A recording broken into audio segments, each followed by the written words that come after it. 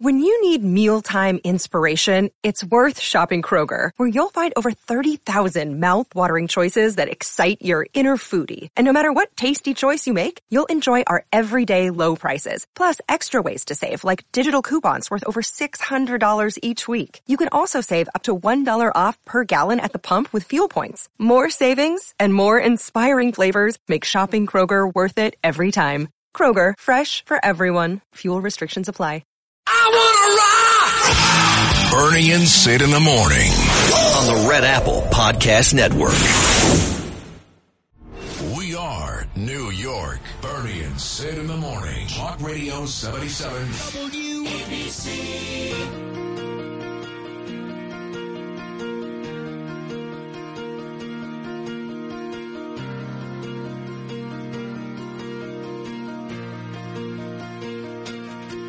You can go, you can start all over again. You could try to find a way to make another day go by.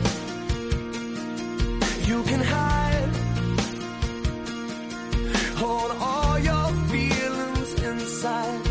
You could try to carry on when all you wanna do is cry. Someday we'll figure all this out. Try to put an end to all our doubt. Try to find a way to make things better now. And maybe someday we'll live our lives out loud. We'll be better off somehow. Someday. I think I've told you guys before how much I hated going to Disney World, something that my beautiful wife Danielle made me do often, living in Boca Raton for as long as I did, the better part of 16 years. And Ava and Gabriel, little babies at the time. Ava's now 18, on her way to college, and Gabe, bar mitzvah in November, is already 13. But they grew up there. Ava moved to Florida. She was 18 months old. Gabe wasn't even born until 2008 in West Boca Medical Center. So they spent the majority of their childhood living in Florida. And as I mentioned before, our house in Boca, a 2-hour drive, basically 2 hours to Orlando to Disney World. And we got the annual season pass as residents of South Florida. And we went all the time, and I hated it. I've been over this before. You guys got a kick out of it. Fat people eating turkeys and, waiting online for 3 hours for a 2-minute ride and all the nonsense that goes with it. But now with what's going on with Disney in the state of Florida, now I'd never go back. Now it turns out that Ron DeSantis, who every day is becoming America's hero, and every day he's starting to gain on the hatred that lots of Americans have for Donald Trump. DeSantis is actually catching up. He has decided to pull Disney's special privileges in the state of Florida. What does that mean? I'll tell you later. But now what you've got is the governor in Colorado has invited Disney World to move to Colorado. And I got to tell you, folks, I love Denver. I've been to that city many, many times to cover sports. I was in the sports business and Major League All-Star games at Coors Field in Denver, Bronco football games at Mile High Stadium. It's a gorgeous place, Colorado, gorgeous. And you could smoke weed and do all that fun stuff.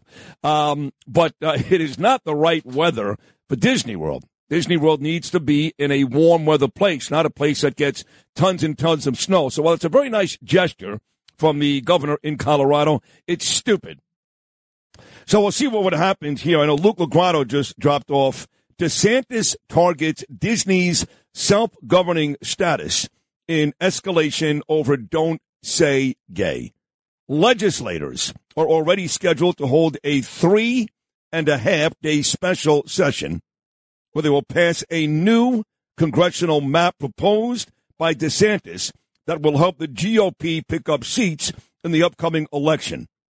DeSantis said that legislators during this week's special session will take up a bill that would dismantle the special district that has allowed Disney to operate its own local government in Central Florida, which is the home to Walt Disney World. So they are autonomous. That's a great word. You know what that means, Luke? It means it runs itself. That's exactly right. They're autonomous, and Ron DeSantis and Florida is looking to pull that all over this Don't Say Gay bill because, again, Disney World is up in arms. Disney World has gone completely woke. In fact, there's a great cut here, and maybe I didn't ask for this before the start of the show, Lou, so you may not be ready to play it, but Ted Cruz went after Disney World yesterday, and I think he put it perfectly. Here is Ted Cruz on the latest Walt Disney World. I think there are people who are misguided trying to drive, Disney stepping in saying, in every episode now they're going to have, Mickey and Pluto going at it.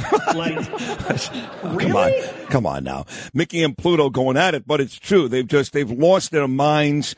Of course, the person in charge down there, she's woke to the nth degree. And it's really become a disaster. Disney World all over this anti-gay bill. That brings me to maybe the biggest story of the day on the Bernie and Sid in the Morning Show. And that is, last week, a Democrat from Long Island reached out to me. I did not reach out to him. He reached out to me. Somehow he got my cell phone. And as I was leaving the studios last Thursday, I received a call from one Tom Suozzi. May have been Wednesday. I forget what day. And Tom had been on with me and Bernie once before, back on Columbus Day. And, in fact, it was funny because right after I left the show that day, I went to the Columbus Day parade. You may remember Angelo Vivolo, who's a great guy, actually got me a convertible Cadillac. And one of the stars of the Real Housewives of New Jersey, Dolores Catania, and I drove in this convertible Cadillac, waved to the crowd. It was an amazing day. And the first person I saw when I got to the parade was Tom Suozzi, ironically, who was on with me and Bernie like an hour before. But after that, I had no contact, none, with Tom Suozzi since back in October. So he reaches out to me last week and he says, I want to come on. Now, of course, that was the day after Kathy Hochul's lieutenant governor, Mr. Benjamin, was arrested. And now, not only does Andrew Giuliani, Lee Zeldin, Rob Astorino smell blood in the water, so do the Democrats, whether it's Jumaane Williams or Tom Suozzi, any one of these folks looking to primary Kathy Hochul on June 28th. I said, sure, Tom, why not? You're a nice guy. I'll bring up. So during the conversation, even though every single news outlet credited me with the question, in all fairness, it was Bernard who asked Tom Suozzi about the Don't Say Gay bill. And Tom Suozzi's response shocked me and Bernie because it was good. If you forgot, it sounded like this.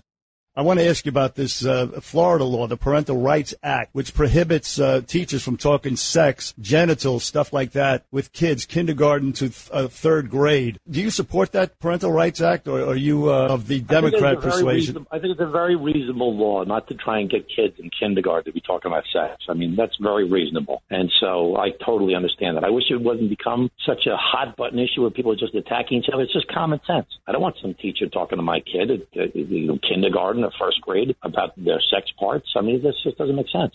It doesn't make sense. And, Tom, you're exactly right. And John Catsimatidis, my dear friend, who I love like a brother, a father, really one of my best friends, if not at this point, is always talking about common sense Democrats. And my question to John is always, who are they? And there it is. There's one right there. Right, folks? Tom Suozzi. Balls enough to say that's a reasonable bill, right?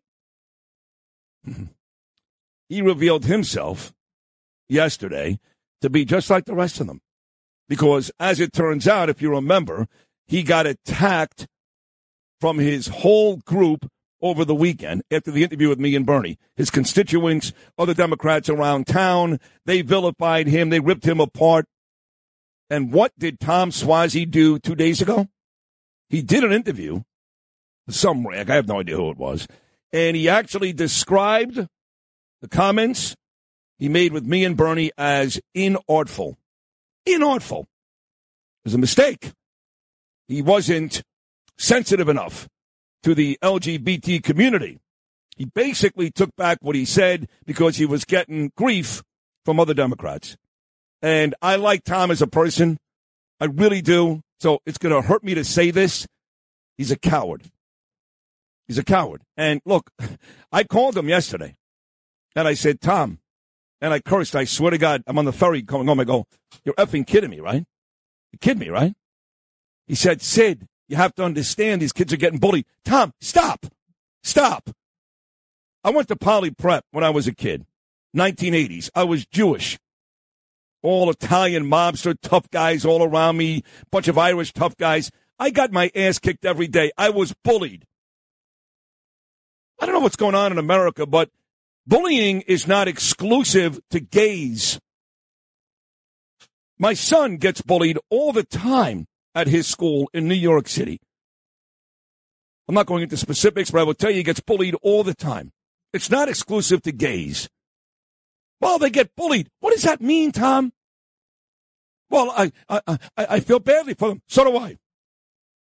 I said, Tom, you understand that me and Bernie, when it comes to social issues, we're liberal guys. No issues with gays getting married. We're all for it. We also care about the LGBT community. Do we think this country's gone berserk and too far in protecting? Yes, of course. If you don't admit that, then you're either a Democrat or a moron. But we care about that community just like you do. Why can't it be both? Why can't it be both? Why can't that bill down in Florida, which protects little kids from these types of conversations, why can't that bill and caring for the LGBT XYZ community both be important? Why does it have to be one or the other? They have nothing to do with each other. Nothing.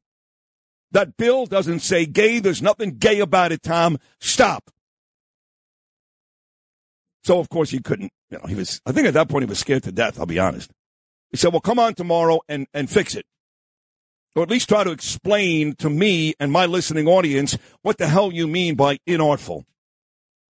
I said, I got Bill O'Reilly coming on at 8:40. I'll give you 7:40. That is a prime time slot here in New York. Drive time, 7:40. You can have it. Now, mind you, last Thursday, after he was on with me and Bernie, he enjoyed the conversation so much, I swear to you, he sent me a text. He said, can I come on every Thursday? Of course, I said, no. You're running for office, first of all. And second of all, as much as I like you, you're not Bill O'Reilly. You're not coming on every week. But all of a sudden yesterday, when I gave Swazi the opportunity to come on today at 7:40, what does he say to me? I can't. Oh, you can't? Why not, Tommy, baby? I'm on with Len Berman. You're what? Tom, I love Len Berman. He's a friend. He's a legitimate friend. He's a great sports guy. He's a New York icon. And he hosts one of the least listened to and worst shows in the history of New York radio. And if you don't believe me, ask Lou Ruffino, who just came here after running the board for that abortion the last couple of years. Am I wrong? You're not wrong. I'm not wrong. No. I said, Tom. I wouldn't call it that. Well, I would, yeah. I don't beat around the bush. I said, Tom. So to speak. You see what I did there? Yeah, I see what you did. We're the number 2 show in this city. You don't tell me you're not coming on because you're going on with Len Berman. But that's fine. He said, I'll come on next week. And I said, okay, but I'm not bringing him back on. That's it. Now maybe Bernie wants to bring him on. And Bernie can do the interview. I won't. I'll step out. It's okay. I'm not doing it. You come on this show and you make a fair point, a great point, as a good parent would do. You take it back because you receive pressure from the freaks and a-holes on the left. And when I give you a chance to come on this machine of a morning show, you turn it down because Len Berman. I mean, Linda Cohen is a very popular Sports Center anchor on TV for ESPN. And she'd come on with me and Bernie all the time. And she would rip athletes for doing what they did. She ripped Colin Kaepernick on the show with me and Bernie, for example. She would rip all these athletes for being woke. And eventually ESPN said to her, if you go on that show, you're suspended. Swear to God, true story. And she stopped showing up. So somebody must have gone to Swazi and said, hey, Tom, you want our money? That TV commercial, which I see all the time, you want us to do more of those? Stay away from Sid and Bernie. I'm sure he got that phone call. But instead of showing a set of balls, Tom Suozzi caved. Very disappointing. But I guess predictable, too. So he's in my crosshairs this morning, which means when Sid is upset and has 4 hours with this grand forum, Suozzi, you're about to have a lousy morning. Bernie and Sid in the morning on the Red Apple Podcast Network.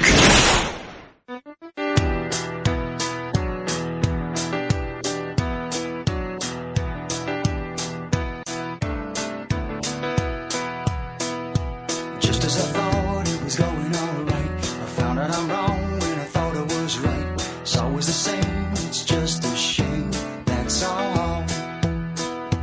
I could say day, you'd say night. Phil Collins, 6:24 on your Thursday morning. We got a great show coming up today. WABC Sports, I think that's my boy Mike Dodino, right? That is MD, yes. I brought Dodino in here about over a year ago. And when I was doing my Sunday sports show, which I really enjoyed doing, I must say, had a chance to see Rudy Giuliani every Sunday morning and flirt with Judge Jeanine, who filled in last night for Jesse Waters on his primetime show on Fox News and was great.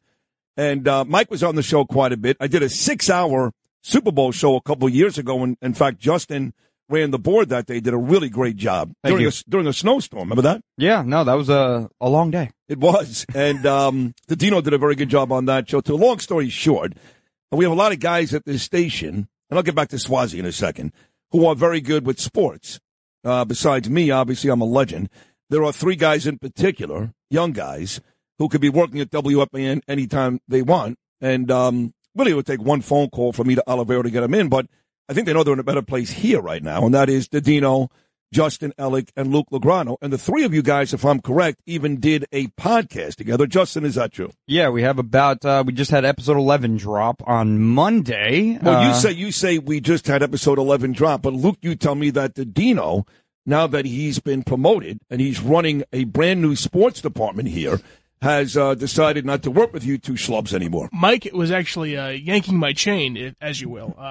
It turns out Mike is still part of the guys behind the glass. Oh, okay, it turns out. Yeah, good. His humor is very hard to decipher, yes. Right. That's a good podcast you guys do. What's the name of that again? That is Guys Behind the Glass. Guys Behind the Glass. And the sports department that Mike runs here now, which I've been asking to do for years, and I'm glad that Chad and John and all that allowing you guys to do that. What is it exactly? Is it a whole new button page on the website and it's all sports stories? Are you guys writing stuff, doing interviews? What's going on with that? Well, my sports report actually every day that I write up goes on the website. Oh, cool. Around Do they use 10 a.m. the after audio the show. from you with Deb Valentine? No. Okay. So that's why I write it out. So the written form of it goes on the website. That's cool. But what I believe Mike does every day is he obviously runs that Instagram account. And then he's now in the process of building his own sort of podcast, I believe, as well, putting up interviews and whatnot episodes, short little episodes, and then writing articles as well. That's great. It's a great time if you're a sports fan. Early in the Met Yankee season, obviously, but the Nets in big trouble against the Boston Celtics. You got the Rangers tied atop the Metropolitan Division, and now about a week away from the NFL draft. What will the Jets and Giants do? By the way, we've got an unbelievable sports guy coming on this show today, even much better than me. The legend himself, part of the greatest sports talk show in the history of the medium. That was Mike and the Mad Dog. Christopher Mad Dog Russo will be here at 7:40 this morning. And I believe it'll be the first time Doggy will be on since Lou has come back to work with me and Bernie. And you, Lou, you and Doggy had a great relationship. How's Louie doing? There you go. Over 20 years at the Fan, right? Yeah, I work with him a lot. Isn't he great, though? He is. He's a great. I work with him and friends. So that was a fun dichotomy to work with. Listen, but they best, were both great. They were both great, and I will say this, and I love Craig Carton. I'm a friend of Craig's. I think he's a very talented guy. He got his second opportunity, came out of prison. He's making the most of it.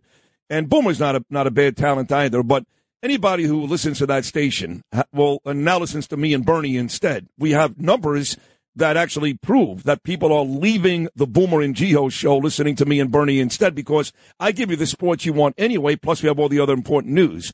But when we were there, and it was Imus in the morning, and then either me and Jody or me and Beningo in middays, and Mike and the Mad Dog, and Steve Summers. That was the best time for that station. Don't you agree? The heyday. The heyday, yes. Yeah, it was. It was powerful.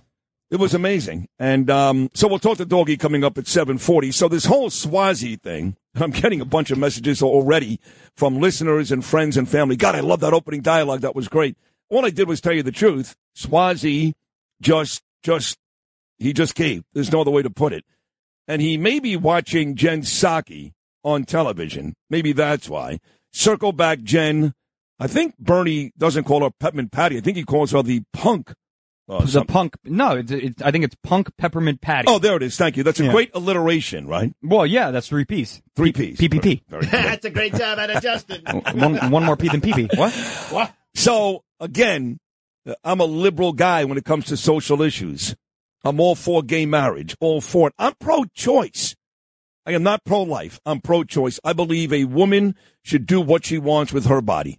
I don't care what the Bible says. I don't care what your priest says, what my rabbi says. I don't care. I'm pro-choice. I'm for gay marriage. I'm all for making life easier for the LGBT community. I think it's unfair the way some people treat them. But I also believe that we are turning this country upside down and doing some things that are over the top and ridiculous for a very, very minimal percentage of the population. But this Jen Psaki, who does all the talking for Joe Biden and is about to leave Joe Biden and take a job at MSNBC, if she already got the job. She already got it, MSNBC. But if she was auditioning for a TV job, she would have nailed it the way she talked about this Don't Say Gay bill down in Florida. Take a listen to this nonsense. This is a political wedge issue and an attempt to win a culture war. And they're doing that in a way that is harsh and cruel to a community of kids, especially. I'm like going to get emotional about this issue because it's horrible. But you know, it's like kids who are bullied, and it's like all these leaders are taking steps to hurt them and hurt their lives and hurt their families. And you look at some of these laws in these states, and it is going after parents who are in loving relationships who have kids. It's completely outrageous. Sorry. This is an issue that makes me completely crazy, but it is an issue that is a political wedge issue. It is not a reflection of where the country is. You make me completely crazy, you dummy. You talk about going after parents. You're Attorney General Merrick Garland. We're not that far removed from your administration considering putting parents in prison for defending their children at school meetings. By the way, last I checked, is Jen Psaki even a parent? No. I am a parent, you dingbat. I've got 2 children. Let me say it for the 1,000th time. I've got nieces, well, great kids. They're all teachers. My niece Tamara, my niece Maxie, my niece Jennifer. They're all teachers. Good kids. The last thing I want is my niece Maxie in a classroom with a bunch of 2nd or 3rd graders talking about sex. It's the last thing I want. I'm a parent. I've got 2 children. I speak on behalf of parents.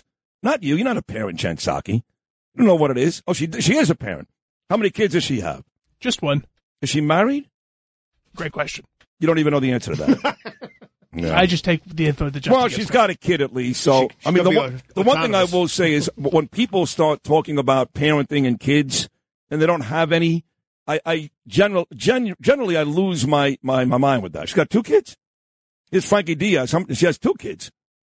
She is married to Greg Metcher and has 2 children. I didn't like her before. Now I really despise her.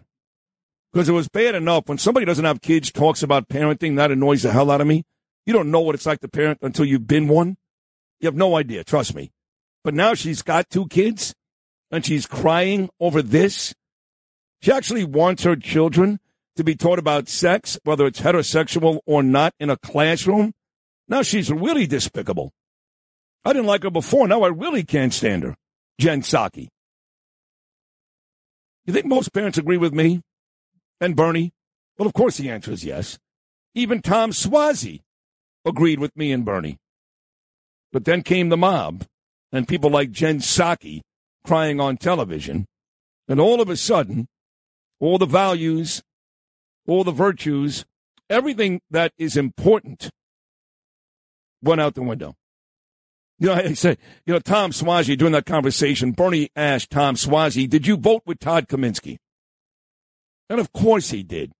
And I say to Bernie all the time, I go, Bernie, stop already. He's a Democrat. He's going to support a Democrat. It doesn't matter what the other guy did. He could have a kid in the basement. He's going to support him. That's how the game works. No. If he's a good human being, stop. I love Bernie, but sometimes, like he got angry at Drew Brees because he went back on the whole thing with his grandparents. Stop. This is real life where you're trying to win elections and you're being funded by people, or you're a quarterback inside a locker room with 19 black guys and one white guy. There's real life, and then there's I wouldn't have done that. Well, stop. So I don't blame Tom Suozzi for voting with Todd Kaminsky, even though we know Todd Kaminsky is a terrible person, and he's all about bail reform. Excuse me, he actually wrote the bill. It's not about bail reform. So we're anti-Todd Kaminsky. We get all that. I didn't hold that against Tom Suozzi. But this, you come on and say it was reasonable and you take it back because of people like Jen Psaki? I'll say it again. Coward. Democrats are cowards anyway. Let's be honest. I don't usually say stuff like this. This is usually the Bernie stuff, which you people love, and I love it too, and helps make our show great. But he's not here, so I'll speak on behalf of both of us. Cowards.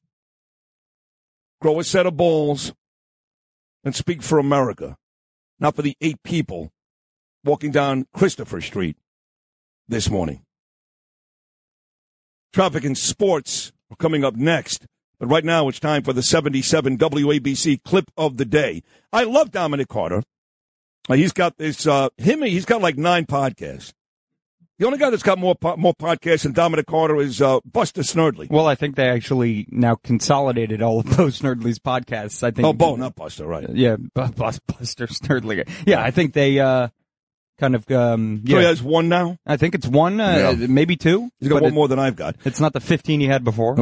Yeah, Dominic Carter's is called City Hall, which is the same name that racist Errol Lewis calls his Monday night show on New York 1. Dominic Carter, City Hall. It's on the Red Apple Podcast Network. Download and subscribe wherever you get your podcasts. In this one, Dominic discusses gun control issues and those ghost guns. You can have the tightest of gun controls. If laws are laxed elsewhere, the bad guys purchase the guns there and then transport them to New York City. And then there are also the ghost guns that you can order kits online. That's what President Biden is trying to crack down on.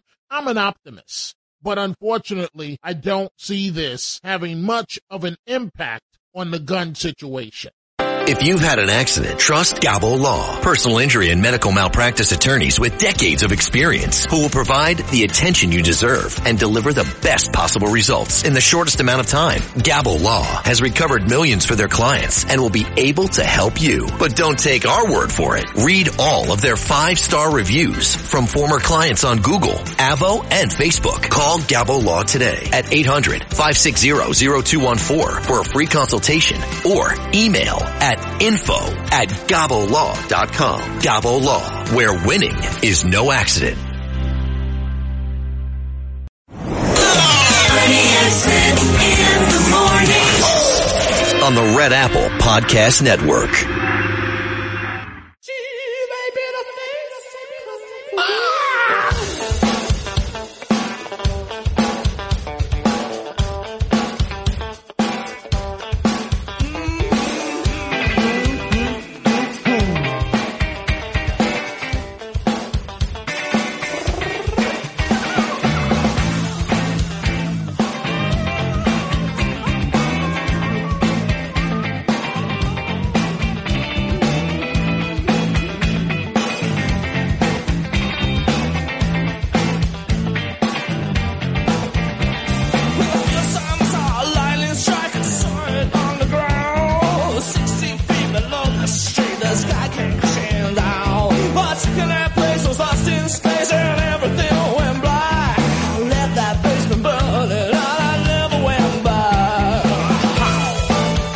You're bringing me back to Thursday nights, Metro 007. The Cure. You know, when, not when I was growing up, but I was in my 20s probably, there was a great running back who had big days running the football for the Ohio State Buckeyes and went on to become a great running back at the NFL level for the Minnesota Vikings. And his name was Robert Smith. And now he's on ESPN for many, many years. And, of course, the lead singer of that group, The Cure, is also named Robert Smith. They look nothing alike. No, not really. One guy's a jacked-up black guy. The other is like the singer for The Cure's got hair everywhere, weighs about 80 pounds, soaking wet, the whole thing. Looks like a doll. Yeah, he does. He looks like a doll. I saw them perform once live. They were great. One of my favorite bands of the 80s, The Cure, at 6:45 on your Thursday morning. Christopher Mad Dog Russo will join us at 7:40. He's always a tremendous guest. The best guest of the week, Bill O'Reilly, coming up at 8:40. And then Lee Zeldin, running for governor, coming up at 9:05. That is a blockbuster trio of guests. Now, tomorrow, I've named the Bernie and Sid in the Morning show. It's the Vinny show tomorrow. Because right now I booked two Vinnies, or two Vinnies have been booked. One I did not book. So I need a third. The kid, Vinny Meduno. Remember that kid? Oh, your fan.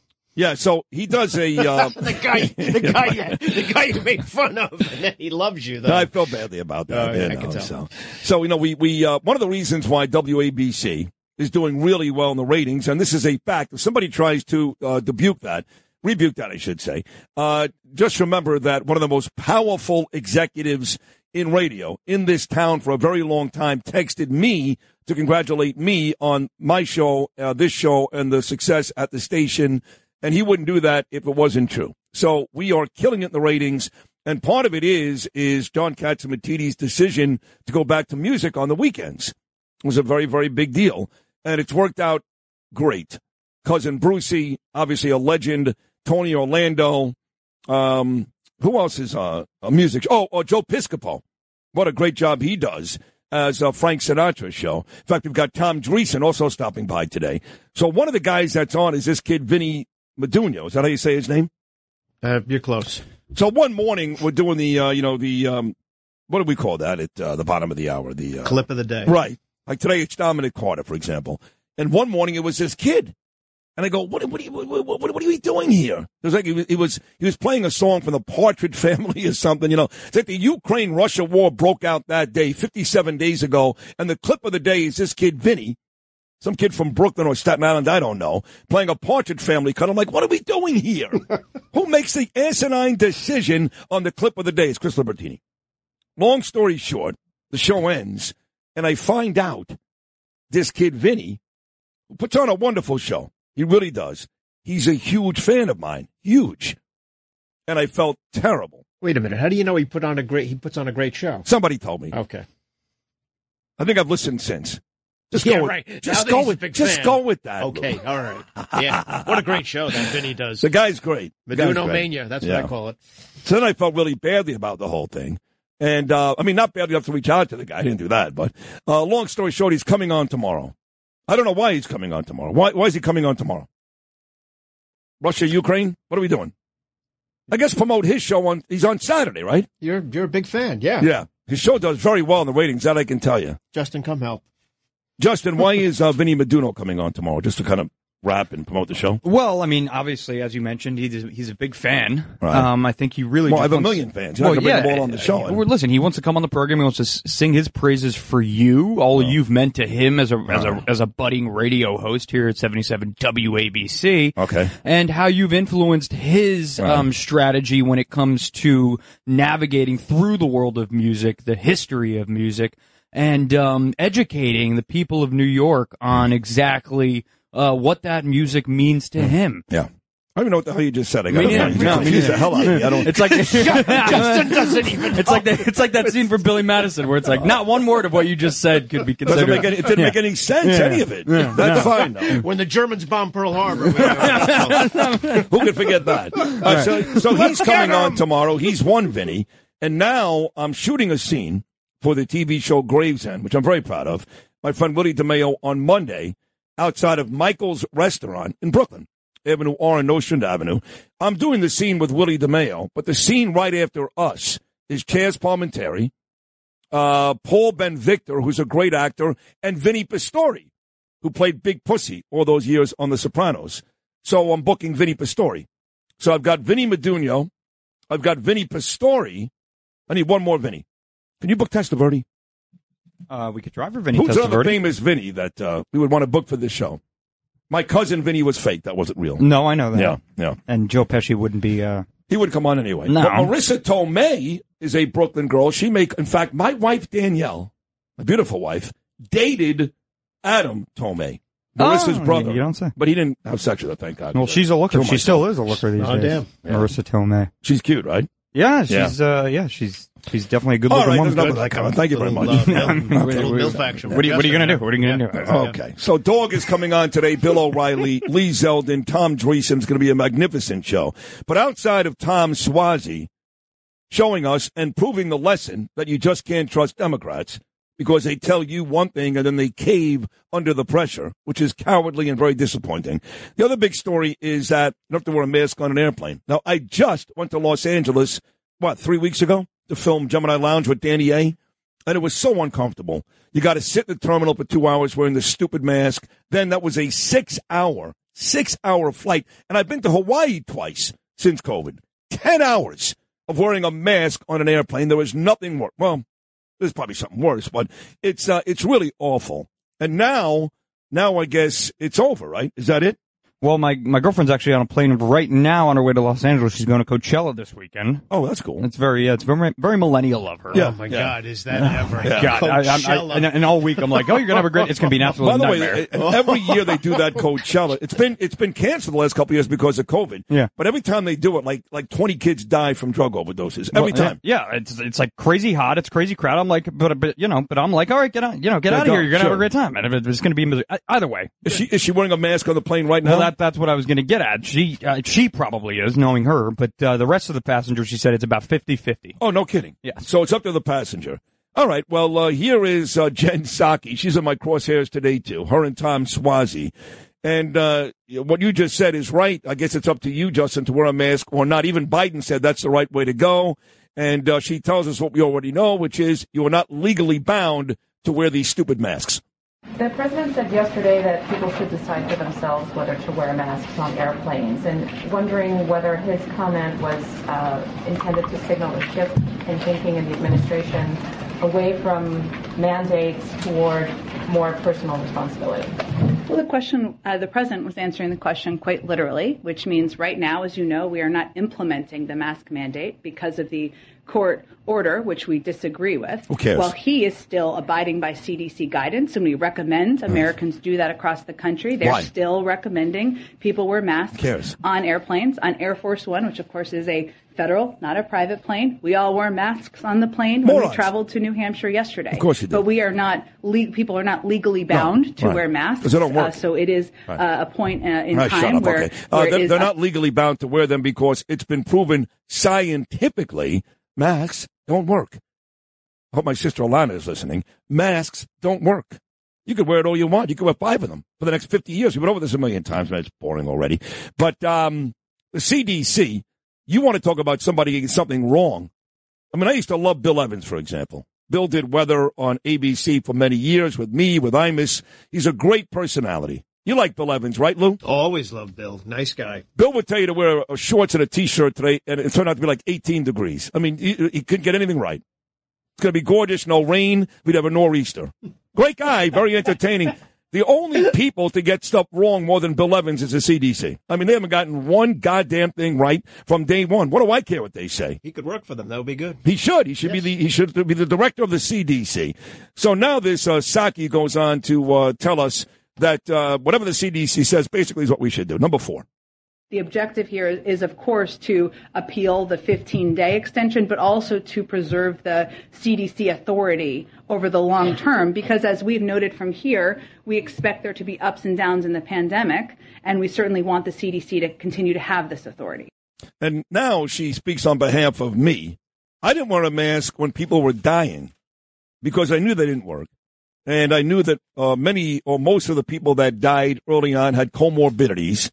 and all kinds of issues, heart issues, other things that really resulted in their death, not the COVID. God.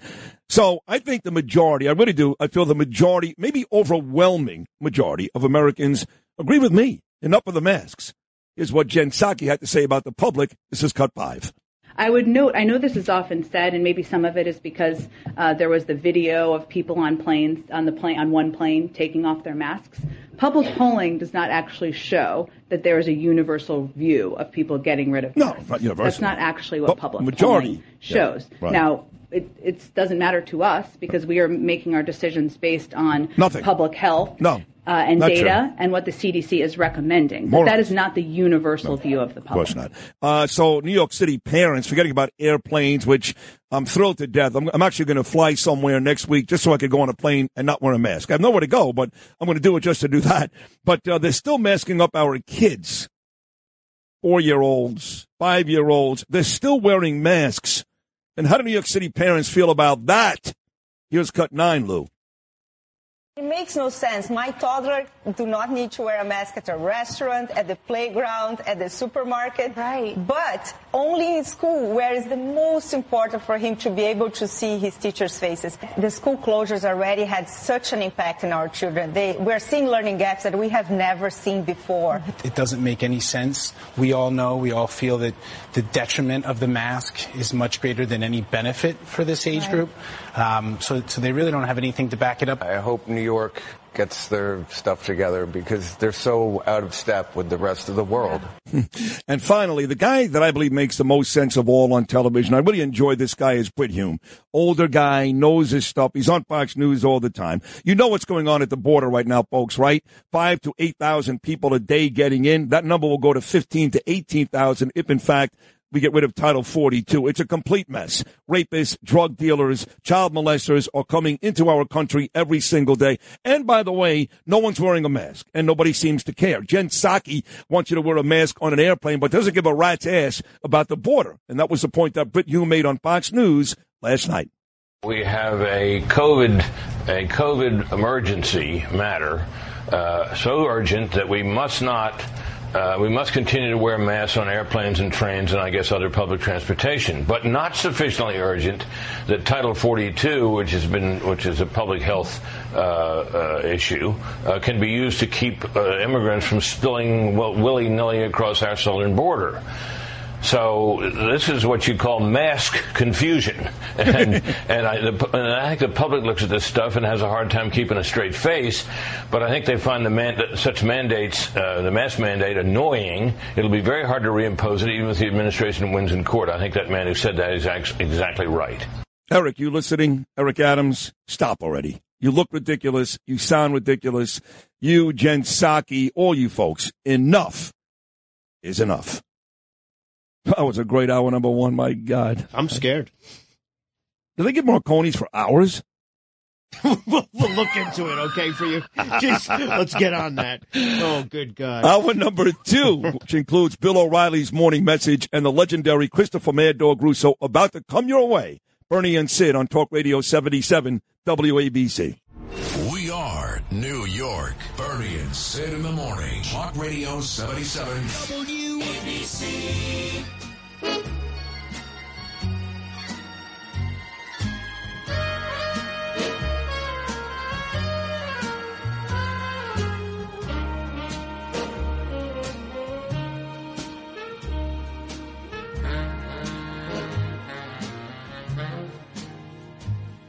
The summer wind came blowing in from across the sea.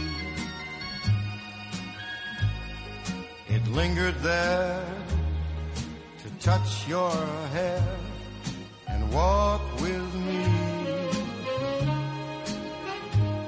All summer long we sang a song and then we strolled that golden sand. Two sweethearts. And the summer wind. Yeah, my Frank Sinatra favorite. To do this song all the time. Drunk at weddings and bar mitzvahs for the Rosenbergs for many years. I would do this song, and my late great father Harvey would do Wonderful World by Louis Armstrong. So I'm a radio junkie, have been my whole life, and I study guys, and the person I become on the air today, and I've said this many, many times, is a combination of many guys. Howard Stern, Don Imus, who I worked with and for many, many, many years. Mike and the Mad Dog. In fact, Chris Russo will join us coming up at 7:40. And the music stuff, too.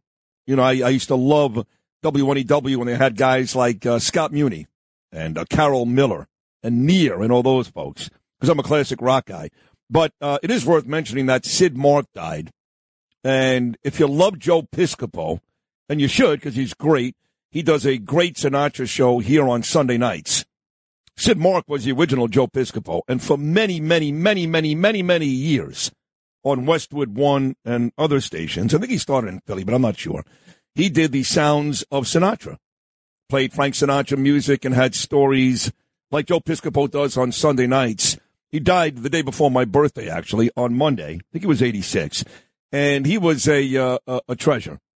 So rest in peace, Sid Mark. That's when I fell in love with Frank Sinatra. My dad would drive, especially if we went out for like a nice dinner. We were Brooklyn residents, but if we went to like a nice dinner or a nice show, my dad would always play Sid Mark and Sinatra. I can smell my father's cologne and the Salem cigarettes in the Cadillac right now, listening to Sid Mark as a kid in the back. So rest in peace, Sid Mark. But he's one of the folks that I've enjoyed over the years. Again, I call myself a radio junkie, and that's why I do what I do, which led to a conversation, or I should say not a conversation, which led to what would you call what Frank Morano did on his show last night? It wasn't a conversation, it was just him.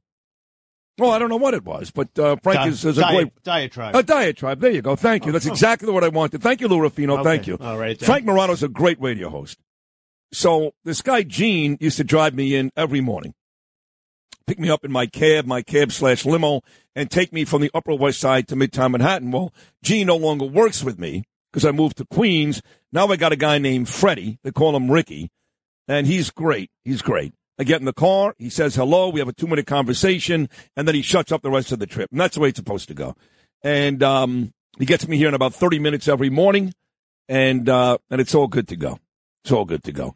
And that's how my mornings start. Why I brought up Fred and Ricky right now, I have no idea. I have no clue. You have any idea, Luke, why I just brought up Fred and or Ricky? I never have any idea why you do anything. Oh, I know why. Because he puts Frank Morano on in the back seat of the car. So like with Gene, I'd put my headset on, listen to music. It was a much shorter trip. It was a 10-minute ride. This is like a 30-minute ride. So he puts on Frank Morano, and I listen to Frank every morning, and he's great. He's great. You know, listen, he knows his politics. But why I like Frank is he's kind of like a mini version of me, which I know sounds really dicky, but it's true. Like he does lifestyle stories, and he has other interests outside of politics and news, and he's really good at delivering that. So I guess I'm calling Frank Morano a poor man's version of me. And when I say poor man, I mean literally also, by the way. Why should he be spared today? Right. So who's taking it on the chin so far today, Lou? Vinny Medun? Oh, no, he hasn't. No, neither was Frank there because I was nice. Bill Evans. Oh, Bill Evans. Out of the blue. That's the one that got me. Tom Swazi. Tom Swazi. Yeah, Swazi, yeah. No, but you see, with Meduno and Frank, I said very nice things about both of them. I know. Before. Jen Psaki. Jen Psaki. Jeez, I can't stand her.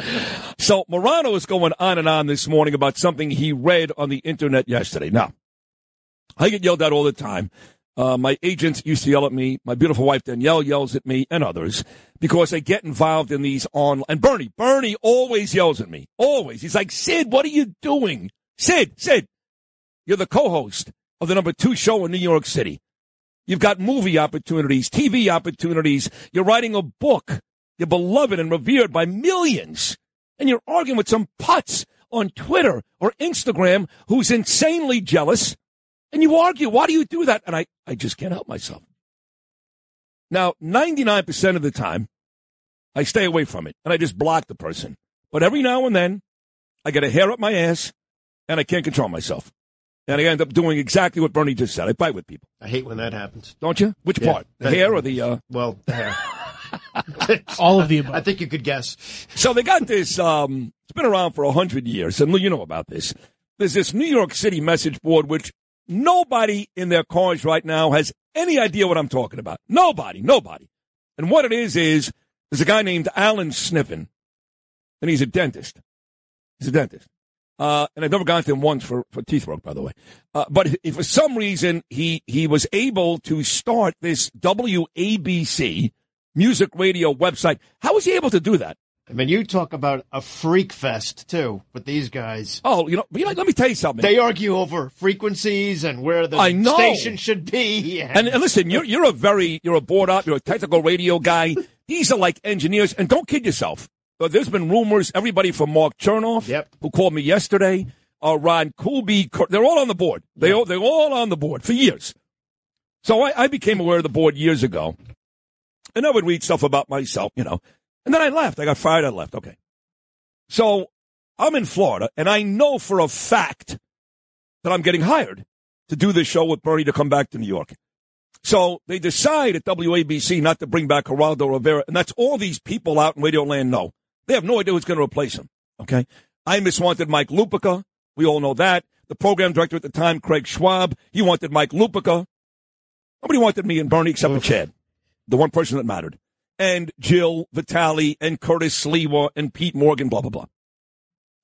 So I go on the board one day. I know I've got the job already, and I'm reading these geniuses. And they're like, well, Geraldo's gone. They're definitely bringing in Mike Lupica. One guy goes, well, if it ain't Lupica, it's going to be Keith Olbermann. One guy goes, well, if it ain't Olbermann, it's going to be, and they had name after name after name. At the very bottom of this long thread, at this ridiculous message board, some guy goes, I got to tell you, I'm hearing rumors they're bringing back that guy Sid from Florida, and he's going to do the show with Bernie.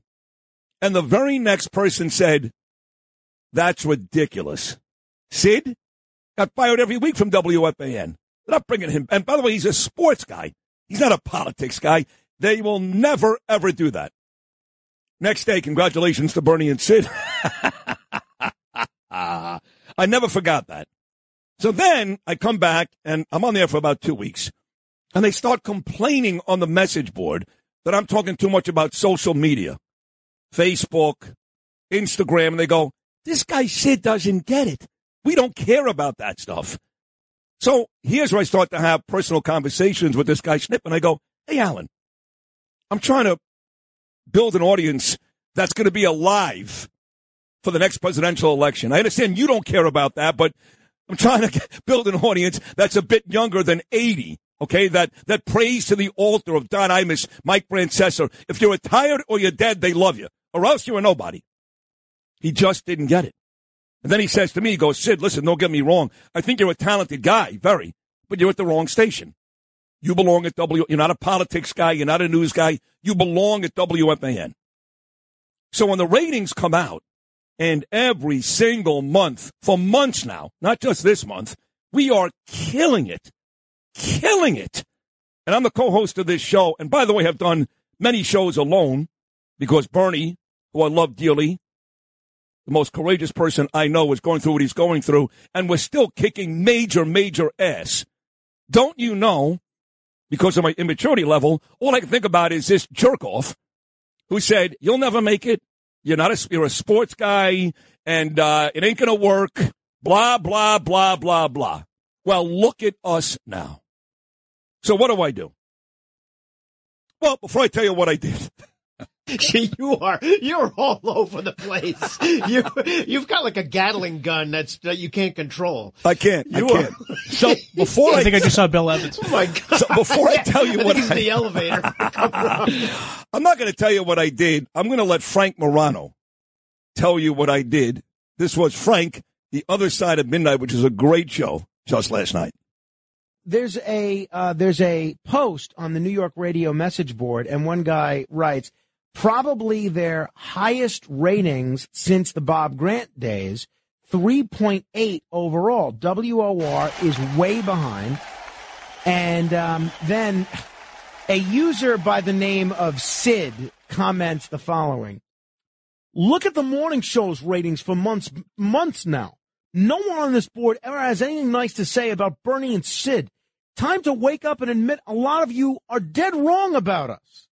Exclamation point. So clearly while that person only signed his name Sid, that's clearly Sid Rosenberg. I'm insane. Why he engages with these knuckleheads on the New York radio message board, I don't understand it. But congratulations. I didn't see the morning show numbers, but I saw the overall station numbers, and they were great. They were great, and Frank gets great ratings, too, and so does John, and Bill O'Reilly gets unbelievable ratings, and so does Mark Levin. But everybody knows your station lives or dies with the morning show, and we're number 2 in the city. And congratulations to everybody else as well. But, yes, the whole station did very, very well. Why do I do that, Frank? I can't help myself. I don't have an answer for you. I wish I did. I just can't help myself.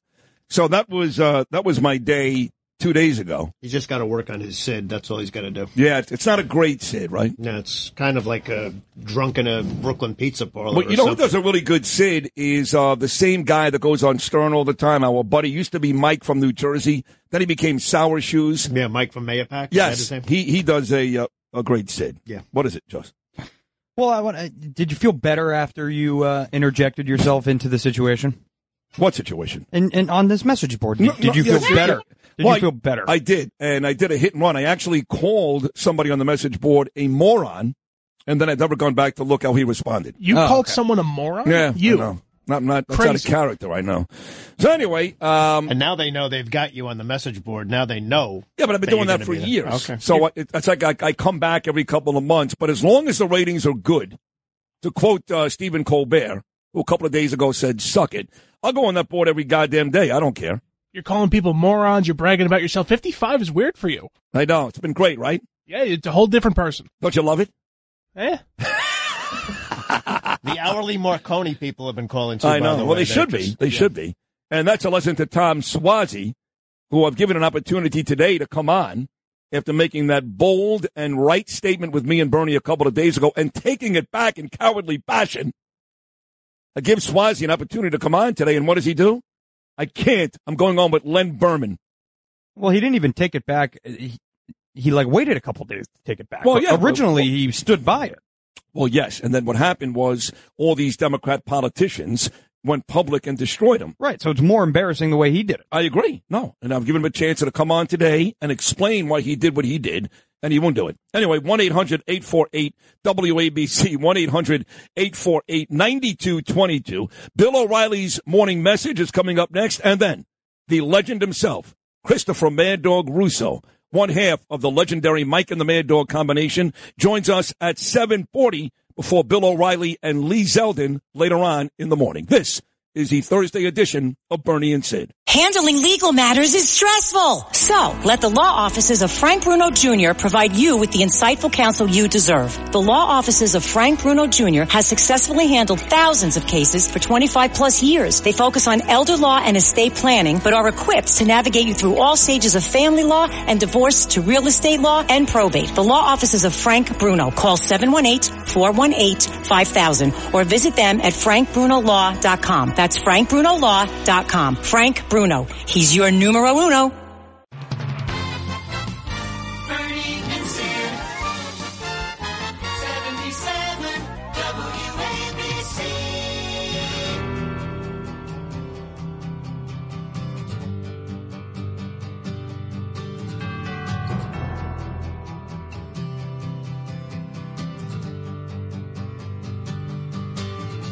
Serve you with a smile, cut you like you want me to, cut that little child inside of me and such a part of you. Ooh, is burn.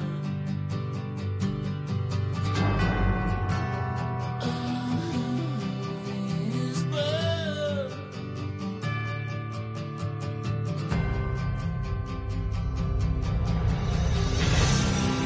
7:25. Back here on a Thursday morning. We'll be joined in about 15 minutes by the legend himself, Christopher Mad Dog Russo. Got his own channel on Sirius XM after many years as part of that legendary Mike and the Mad Dog combination at WFAN. 8:40, Bill O'Reilly.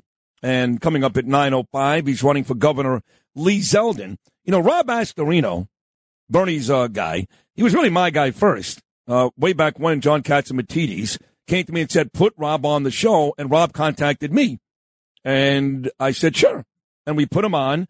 And in fact, I'll never forget the first conversation. Rob and I spent a lot of time talking about the Miami Dolphins.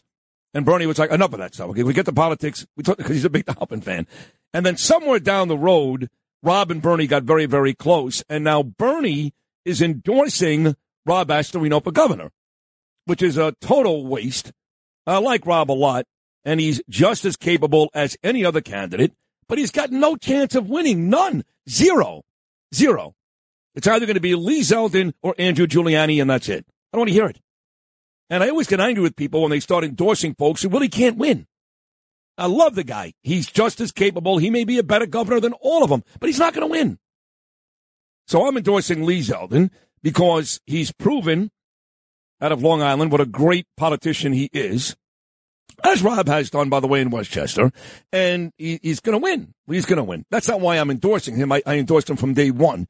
But Astorino keeps going after Zeldin. I remember saying to Bernie a couple of weeks ago, I got Bern, you think it'll get ugly between these guys? He goes, no, I don't think so. They're all every day now. Astorino's taking shots at Zeldin. Oh, he voted up and down with Cuomo. Now there was something else a couple of days ago. So anyway, long story short, it's getting kind of ugly. The only guy nobody F's with is Andrew Giuliani because he'll kick your ass. I mean, I'm being serious. I'm not afraid to fight anyone. And I've lost almost every fight I've gotten into my whole life. Everyone. Got my ass kicked every time. But I'll fight anybody, anytime, any place, like Bernie. But I'm not going to fight Andrew Giuliani. He's going to beat me up. He's just, I don't know what it is. That kid. Is he a trained fighter? No, but he's Giuliani's son. Well, yeah, but, I mean, he's not necessarily...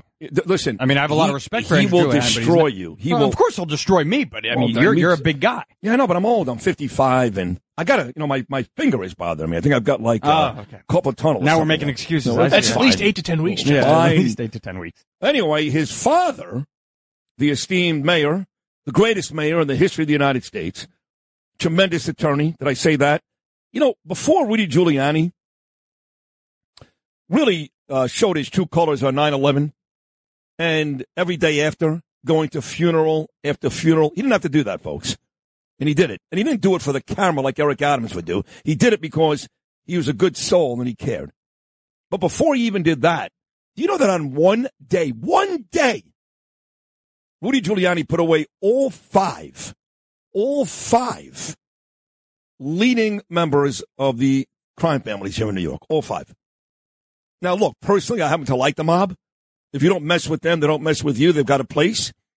I don't like when they kill innocent people. I get it, and take over contractors. They shouldn't, but they serve a place, They're nice guys. They buy you drinks. They let you make a couple of bets. I got no issue with the mob. But but Giuliani put them all away in one day. Giuliani, Rudy, you talk about a guy who's tough as nails. They don't come tougher than Rudy.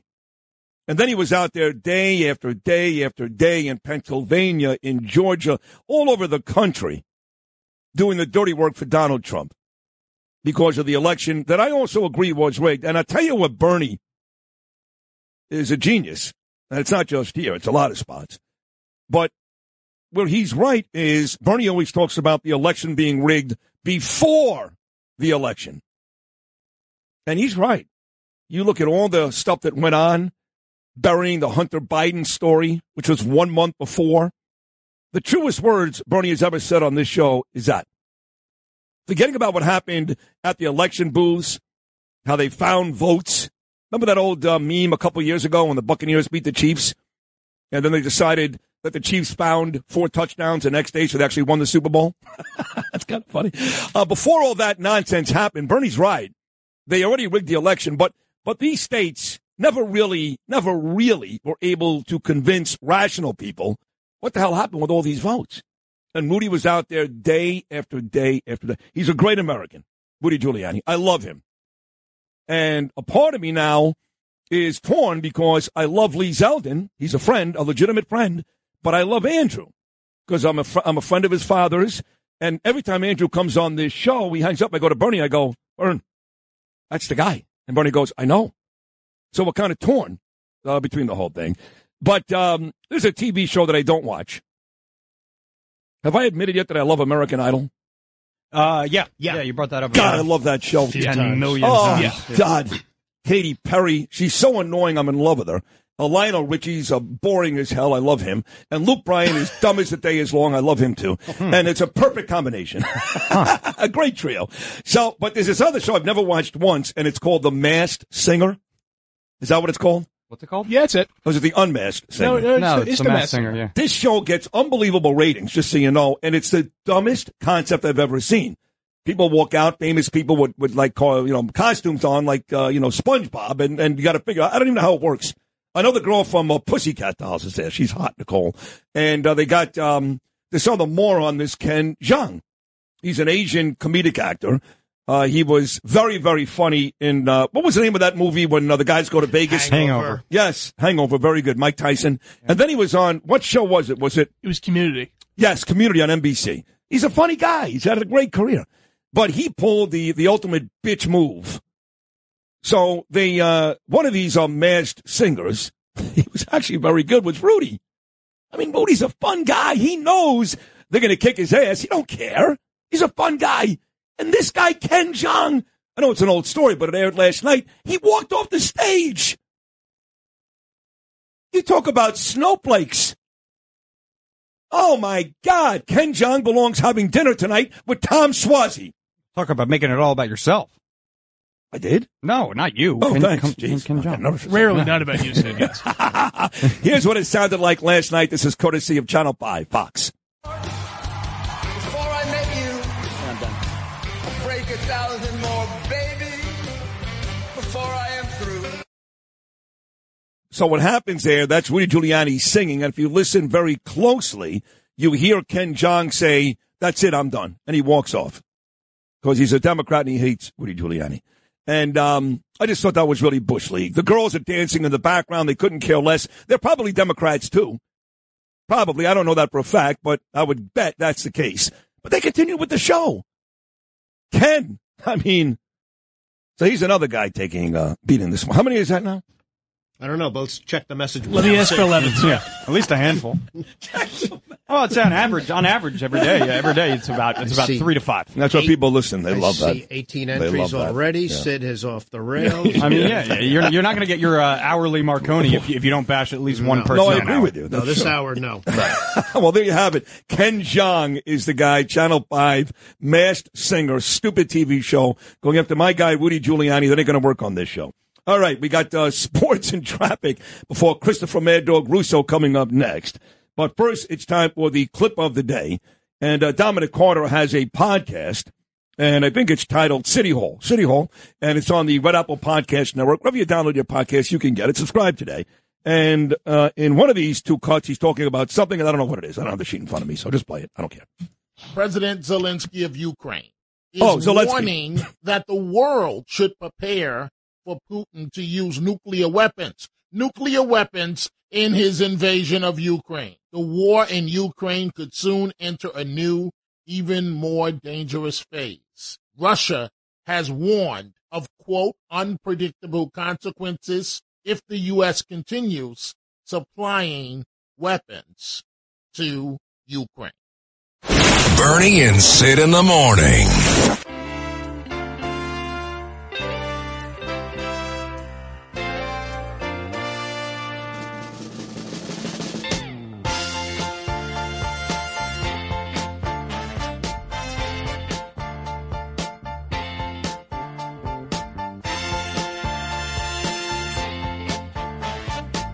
Funny. Bruce Springsteen, you just know it. It's like Chris Christie, right? Door comes on, you got to play Bruce. Before I bring Chris Mad Dog Russo on, the greatest sports talk show host of all time. He's got his great show years now at Sirius XM, Mad Dog Unleashed. And his baseball show on the MLB Network, High Heat, is, and again, I'm not saying this because he's a friend of mine, it's the best show on the network. And the guy's great. 1 o'clock every afternoon there. Every year, you know, I turned 55. My birthday, as you all know, because you all sent me beautiful messages, was 2 days ago. So every year, the first message I would get, I told you this, was from my father, but I lost him 2 years ago, and I miss him desperately. But the second birthday message I would get every year, you'll appreciate this, Lou, too, was Mark Chernoff. No shock. Cherny was up at like 3:30 in the morning, running on the treadmill or killing squirrels, whatever he does, you know. And he would send me the second birthday message every year. He still sends me birthday messages. Everybody. Yep. I didn't get one 2 days ago. And I said to my beautiful wife, Danielle, I said, oh, my God, Johnny hates me. Something's wrong. Something's wrong. He must hate me anyway because he never brought me back. Long story short, I forgot I got a new phone like 9 months ago. So I got an email from a desperate Mark Chernoff last night. Did you change your number? I'm trying to find you. Are you mad at me? What are you doing? Yeah, I said, I did change my number. And he sent me a beautiful birthday message. And it brought me right back to the best days the fan ever enjoyed. We talked about that. And those were the days of Imus in the morning, me and Jody, or me and Beningo in middays, and Mike and the Mad Dog in the afternoons. And here he is, the star of it all, the great Christopher Mad Dog Russo. Good morning, doggy. Hi, good morning, Sydney. I did not realize it was your birthday. A double nickel, so happy birthday to you. And I do remember your dad because we had that tennis date about 20 years ago. I forget where it was in Jersey, and he showed up to watch you hit tennis balls on a Saturday afternoon. Is that correct? Oh, my God. You have such a crazy memory. I'll tell you exactly what it was. It was not in Jersey. It was in Westchester. It was at, Joe Aboud's annual charity tournament, and me and you played Patrick McEnroe and Joe Aboud in tennis. Remember that? Oh, was it PMAC? Yes. Was it PMAC? Wow. Yes. And my dad was there for that, and you played great that day, and eventually we hung tight. I think we were up 4-1, and then Patty Mack was like, wait a second, I'm the pro on the court, and they won 6-4. I don't remember that. But I do remember your dad went. To that. So there you go. Yeah, great memory. Time ago, yes. but I do remember. He loved you. He loved you dearly. I'm great. I'm doing very, very well, doggy. I want to start with the Nets. We're hearing this all over the city. Maybe the most talented 7 seed to ever lose in the first round. They're not done yet. Down 2-0 is certainly not good. But if it turns out that they do lose round 1 to Boston, is that a fair statement? Most talented 7 seed to ever lose in the first round? Well, I mean, the East is pretty balanced. There's 4 good teams. The Nets never really established an identity all year long. A lot of it is, let's hope that Kyrie and Durant can outscore the opposition. I know that Durant got hurt. I know they were 29-17, but they don't play defense. They don't have a secondary scenario where if the offense isn't working, what next to win a game? I've never seen Durant play 2 worse games than I've seen here. Some of it's the Celtic defense. Some of it's the officials. They have killed physically Durant, and they haven't made any calls. Some of it is that. And some of it is the fact that, they had a very bad scenario with those 3 possessions at the end of game 1. And if they would have won that game, you could have lived with losing last night, even blowing a lead, because you'd still be 1-1. So, very disappointing. I don't think Nash is going to lose his job over it. I don't think Mark's hired Nash, the owner. I don't think, who's seems to be an enabler. I don't think they're going to sit there and Nash is going to get fired. But they're going to lose this series, though. They're not winning. I can make an argument that the Celtics right now are going to win the NBA championship. Booker's out. Golden State, I'm not, only got the 3 guys. I can make that argument with the way the Celtics are playing defense, the way they have played. Tatum's playing well. I can make that argument. They could. And I don't think the Nets will come back. They might win a game, but I don't think the Nets will come back to win this series. I think they've had their heart stomped out, blew 2 games, 17-point lead in game 2, a 3-point lead 40 seconds to go in game 1. I don't think they're going to recover from that myself. I think the best team in the East, and I say this because we've always known about that third guy, right? If you had Bird and Mikhail Parrish, if you had Magic and Kareem Worthy, I don't care who it is, that third guy. And the team that has that third guy, who no one talks about but is a tremendous basketball player, is Philadelphia. You get past Embiid and James Harden, good luck stopping Terrence Maxey on both nights. I think that is the team to beat in the East. Well, I think that Miami series would be interesting. One thing, though, Harden's not playing that well right now. Whether it's his hamstring, he fouled out last night. Harden is not playing well. I don't know what it is, new environment. He hasn't been as sharp, and they're not going to be able to win these next 2 rounds unless he's and he doesn't play well in big games anyway, unless he goes out there and he's 100%. That's a big win they had last night. You're right about Maxey. He's played well. Doc Rivers has a tendency to blow lots of leads in these series. Miami, they're sneaky. They got home court. They got a good coach. They got a lot of depth. Butler's playing well. They should handle Atlanta. That will be a sneaky series. the NBA postseason is good right now. You got Milwaukee's lost, Phoenix has an injury, Nets. These 2 games have been good. You have Utah, Dallas. Memphis, Minnesota 1-1. You got a little juice in this first round. You got a little juice. Yeah, it's funny. You mentioned Miami, and of course, as you know, Doggy, I spent all those years down in Miami. I was there when LeBron made that epic decision to play alongside Bosh and Wade, and I was there for all of it. And I know you're very close, talking about Bruce Springsteen with Pat Riley, and I got close with Riles down in Florida, even wrote a chapter in my last book. You talk about a guy that really may be the greatest individual in sports, and I'm talking about from a decent basketball player to a championship coach to a championship president in the office to even a guy that did play-by-play. This isn't Shaq and Wade. This isn't James Bosh and Wade. It's not even Alonzo Mourning and Timmy Hardaway. It seems like every couple of years he's able to reinvent a championship team. I don't think we talk enough about Pat Riley. He may be the greatest individual for any team in any sport ever. He's not a great player, but I agree with you about the other thing. I mean, he's a hell of a coach, almost won his title with the Knicks, 1-1 with Miami when he took over halfway through the year. And obviously, he's done a tremendous job as an executive. He never thinks about tanking. He does the best he can every year to have a competitive team, and he deserves credit for that. Now, listen, they're not. I don't know if they're a championship team. And, they're a little bit like Utah. They're pretty consistent every year. They win you 50 games, and then they take a shot at the postseason. They had a nice run in the bubble 2 years ago. Last year they got killed in the first round. But, he's got Hero, and he's got Butler, and he's got Adebayo's a good player, and he's got a good team. And they got a home court and doesn't have to deal with Boston and everything else. They have a chance to beat Philly. That'd be a good chance. Listen, the East is going to have 2 good semis. Yep. Let's assume Milwaukee wins. Boston, good series there. Philadelphia and the Celtics, good series there. Golden State and Phoenix, if Booker plays, that would be a hell of a series in the Western Conference Final.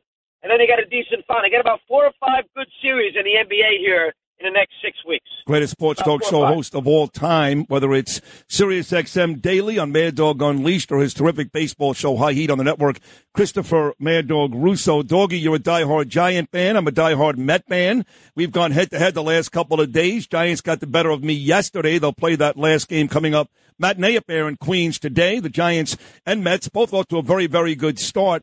Met fans are starting to think, hey, DeGrom may come back sooner now. Scherzer's been pretty damn good. Alonzo's been pretty good. This team may have what it takes. What does Doggy say? I think there's something to that. Lindor's got a little energy right now. The crowd's embracing him. He's played well.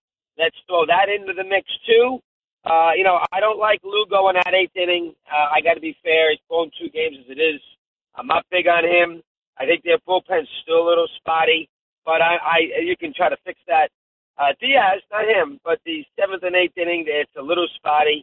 They got a professional manager who's going to be able to steer the ship properly. Been around a long time. They're not going to rebel against him. He knows what he's doing, so that flows in it there too. I think the Mets got a chance. I'm with you on that. And the division may not be good as we thought. Philadelphia is still up and down. Atlanta's, trying to find their way a little bit. Listen, the Marlins and the Nationals, So I think there's a good chance the Mets, listen, last year they were in first place for 2/3 of the season and they collapsed. True. So I don't want to go crazy. The Mets have had a history of falling apart in these big spots over the last 50, 60 years outside of the 2 titles. So let's keep that in mind.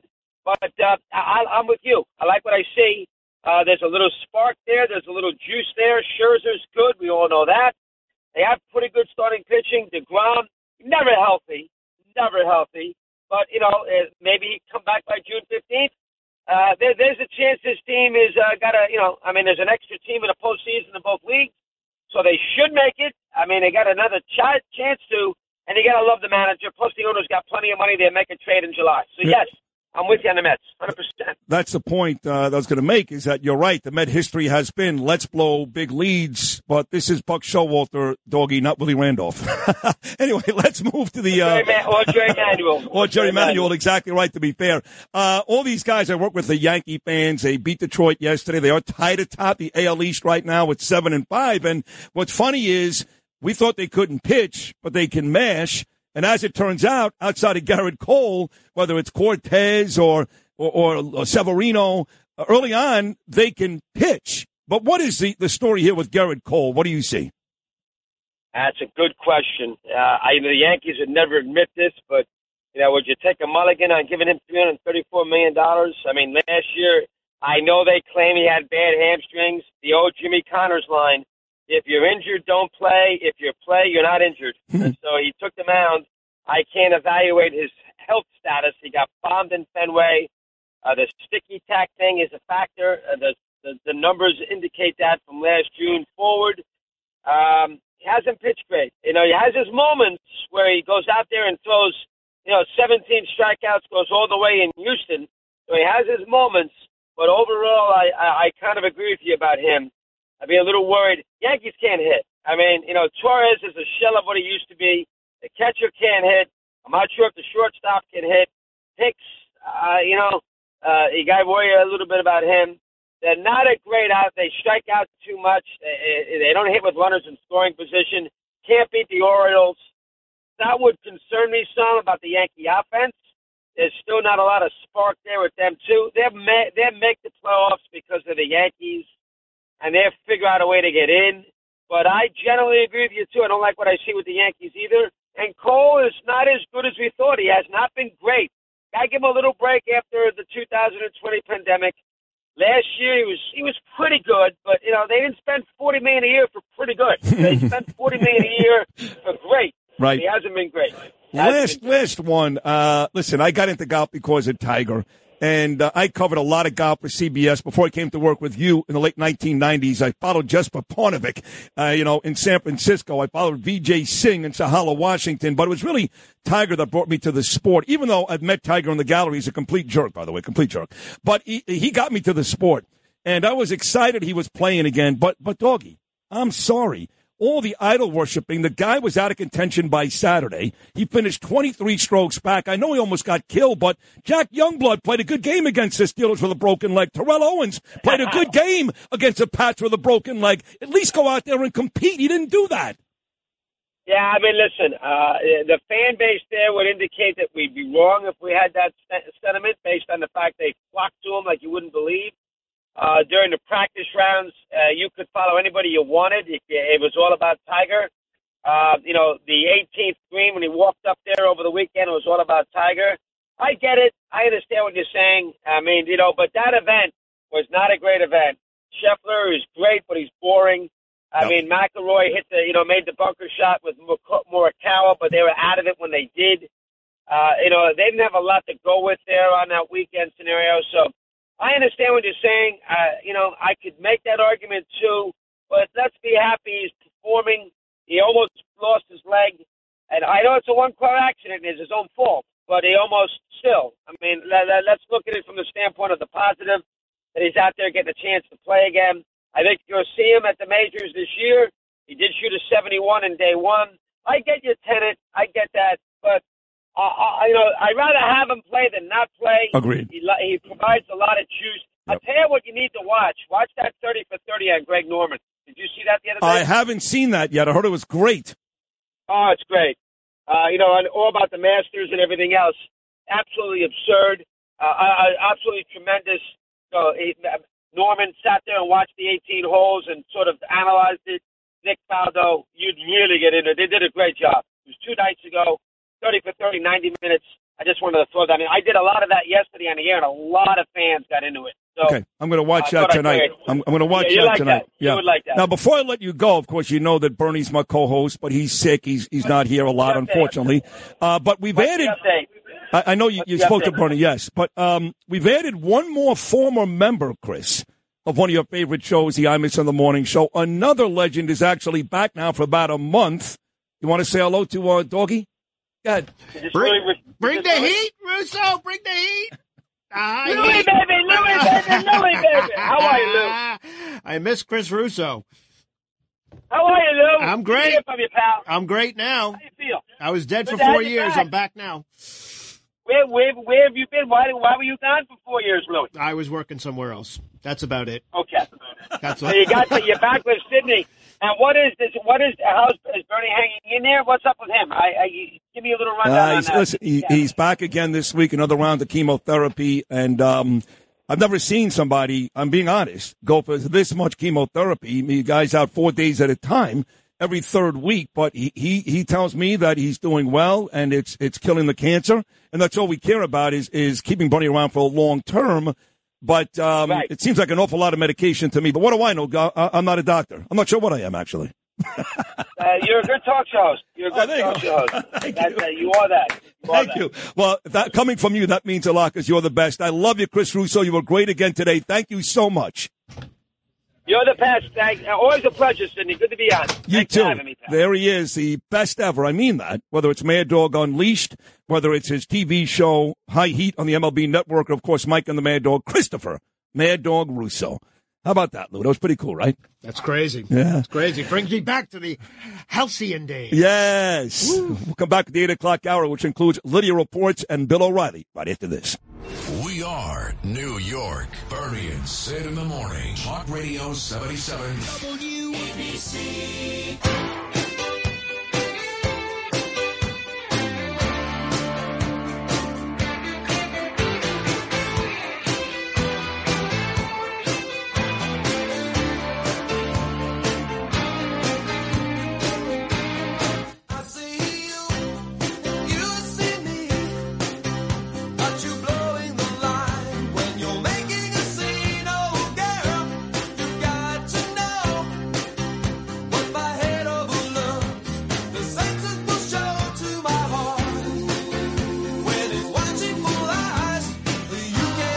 Here's where you clap.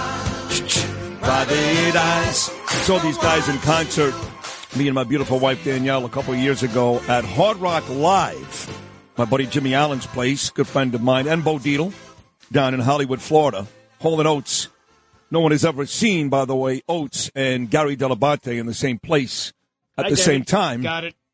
They really do. It's unbelievable how they resemble each other. It's scary, no? Because they're the same person. It is the same you person. Got it. Yeah, you're right. You're right about that. That's right. Play guitar. Do something. 2 great hours. Christopher Mad Dog Russo was great, and a whole conversation about Frank Morano and the New York City Message Board. We covered all of the big political stories of the day. We'll do those again here because we're going to have a bunch of really good guests stopping by. Lydia Reports coming up next. Then Bill O'Reilly, the highlight of the week, comes your way at 8:40. Then Lee Zeldin, who I think will be our next governor. He'll be here at 9:05. And then comedian Tom Dreesen, one of the all-time greats, really a legend like Russo. He opened for Frank Sinatra many, many, many times. He's got great stories about Sammy Davis and Sinatra, the whole crew. He'll be here at 9:25. He's got a new book out like I've got. Have we talked about my new book yet? Luke was just asking me about Go buy the book. Go to Amazon.com this morning. Do it. The name of the book is Citizens United. If you love Donald Trump and you hate Joe Biden, you'll love my book. If you love your father and or your wife, daughter, and son, you'll love my book. If you're able to recognize greatness, like a guy like Tom Brady, you will love my book. If you love reality television, which most of you don't, whether it's Survivor, Real Housewives of any place you want, New Jersey, I guess, or that lady who pops pimples. God, that's so gross, that show. You'll love my book. Do you talk about Survivor in the book? Well, there's a chapter on reality TV, and it all starts with Teresa Giudice throwing over that table. That's what I fell in love with reality TV. She threw the table over and said, I'm hooked. And then, of course, I became friendly with Dolores and Margaret and all those people years ago. No longer, but that was the case years ago. And long story short, I got hooked on the Bravo channel. But then in the chapter, me and Johnny Russo went on to mention all the reality shows that have enjoyed success over the years. And before the Housewives series, for example, Survivor was a big hit. In fact, I remember the very first guy, Hatch. Wasn't he the first guy to win? He sure was. Richard Hatch. Didn't pay taxes on his winnings. Went to jail. Is that right? That's very true. He did not pay taxes, and he went to jail. Yep. He also got invited back to play, and he snuck waterproof matches up his keister. Is that right? That is true. That's not the only thing he stuck up his keister, I think. That is correct. What? Anyway, have I talked about the anti-gay bill yet down in Florida? Jen Psaki's crying. No! That brings me to Tom Suozzi. Well, Tom Suozzi, my God. He is just I hope he's listening right now. He's so disappointed. He's going to get mad at me, because he's going to, he has my number now. We do talk. I called him yesterday and we text each other, and he actually was very congratulatory on the ratings that me and Bernie have been enjoying. He called on my birthday, John Catsimatidis. He's actually a nice guy, but he just proved himself to be a Democrat yesterday, which is the guy comes on the show, and he called me. I didn't reach out to Tom Suozzi. He called me, and he said, I want to come on. I said, sure. He was on once before, Columbus Day years ago. He was good. I think of Tom as more of that, even though they don't really exist. I'm sorry, John Catsimatidis. They don't really exist. There's no such thing as a common sense Democrat. But if there is one, he is kind of close to that. Him and Adams, the mayor, who also is a failure. But he comes on last week with me and Bernie, and he shocks everybody when he gives out the answer to this very good Bernie McGirt question. I want to ask you about this Florida law, the Parental Rights Act, which prohibits teachers from talking sex, genitals, stuff like that with kids, kindergarten to third grade. Do you support that Parental Rights Act, or are you of the Democrat persuasion? I think it's a very reasonable law not to try and get kids in kindergarten to be talking about sex. I mean, that's very reasonable. And so I totally understand that. I wish it wasn't become such a hot button issue where people are just attacking each other. It's just common sense. I don't want some teacher talking to my kid at kindergarten or first grade about their sex parts. I mean, this just doesn't make sense. How about that? Tom Suozzi, Democrat, Republican, who cares? He made all the sense in the world. And we couldn't agree more, Tom. As a father of two, Bernie, a father of two, we don't want that either. I've got nieces and nephews. They're all great kids. My nieces, Jen and Maxie and Tamara, they're teachers. I don't want them talking sex with some second grader or third grader. And they're good kids.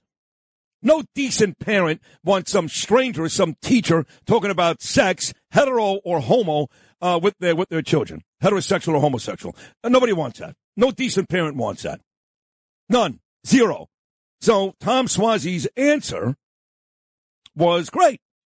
And the show ended, and me and Bernie were like, wow, got to give that guy some credit.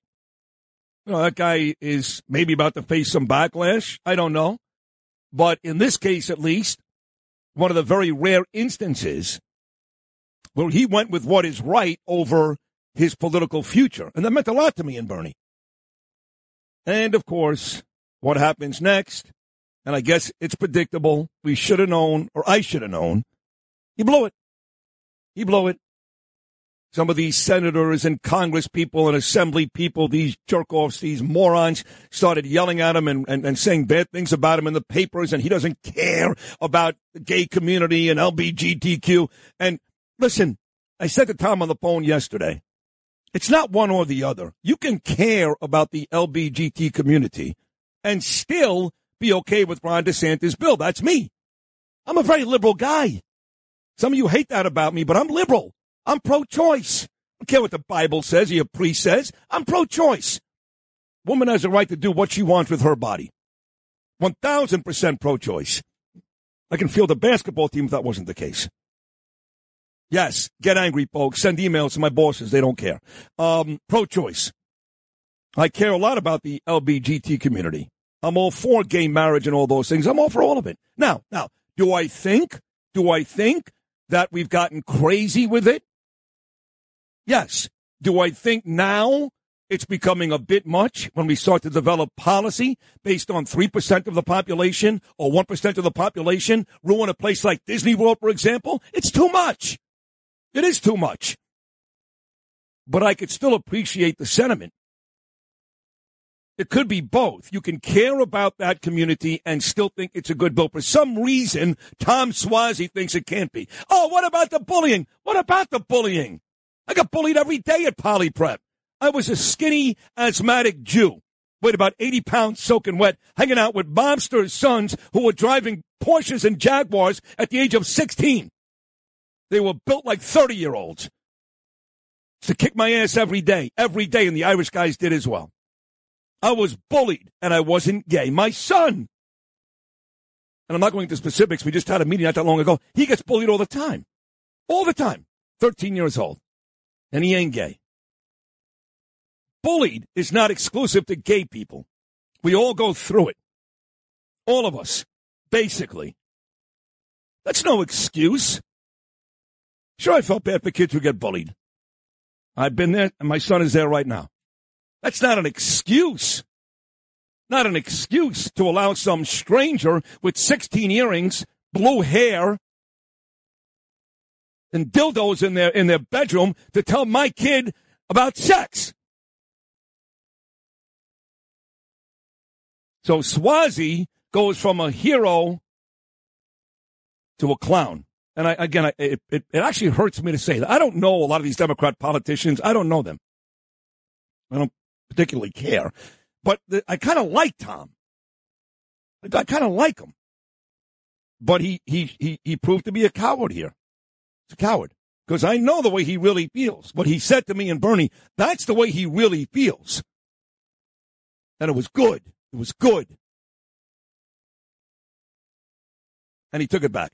He took it back because of political pressures. He decided that political pressures are more important than the safety of our children. It ain't about bullying. Tom. Like I said, I got bullied every day. You know, I got bullied at Ocean Primary School by a kid named Jordan in like the second grade, and I wasn't gay.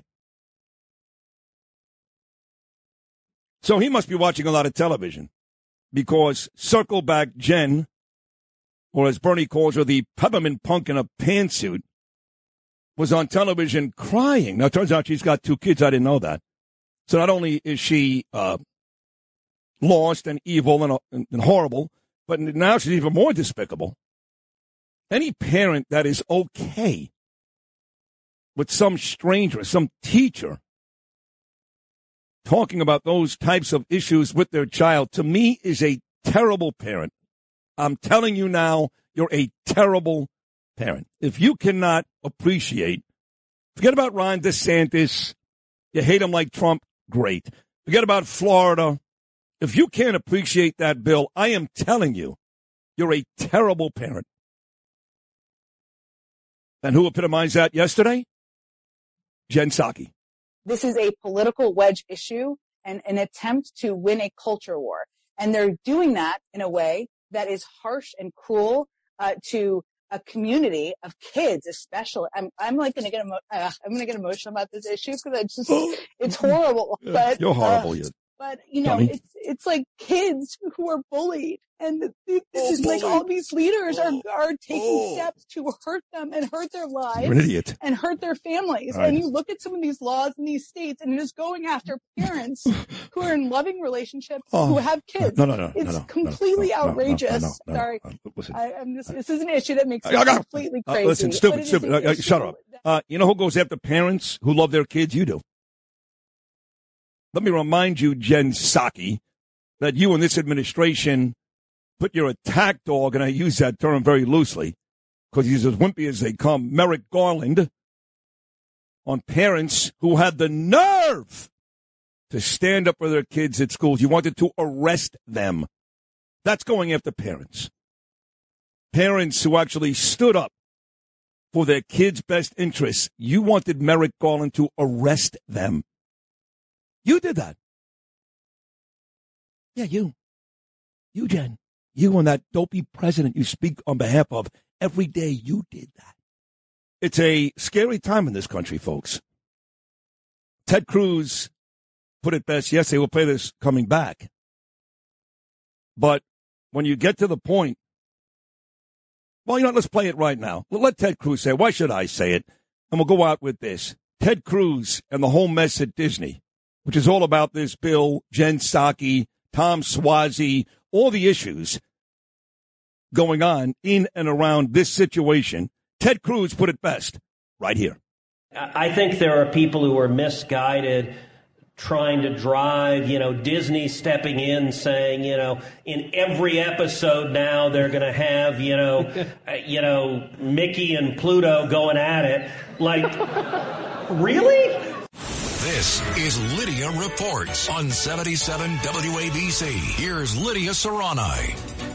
Well, Sid, if you thought the White House Press Secretary Jen Psaki's wannabe Academy Award-winning performance was bad regarding the Don't Say Gay bill, I mean, I can't even believe this is a government official. She's not an actress, a host, for her to be crying like that and perpetuating that false narrative. Well, she is about to become a host. She got a job at MSNBC, and that's right around the corner. So she is about to become that. But yes, right now she's not. Well, speaking of MSNBC, Nicole Wallace, she used to be a Republican. Take a listen to what she had to say about Republicans. This is unbelievable when I saw this. She actually compares Republicans to war criminals. They were talking again about the Don't Say Gay bill. Take a listen to hear what she said.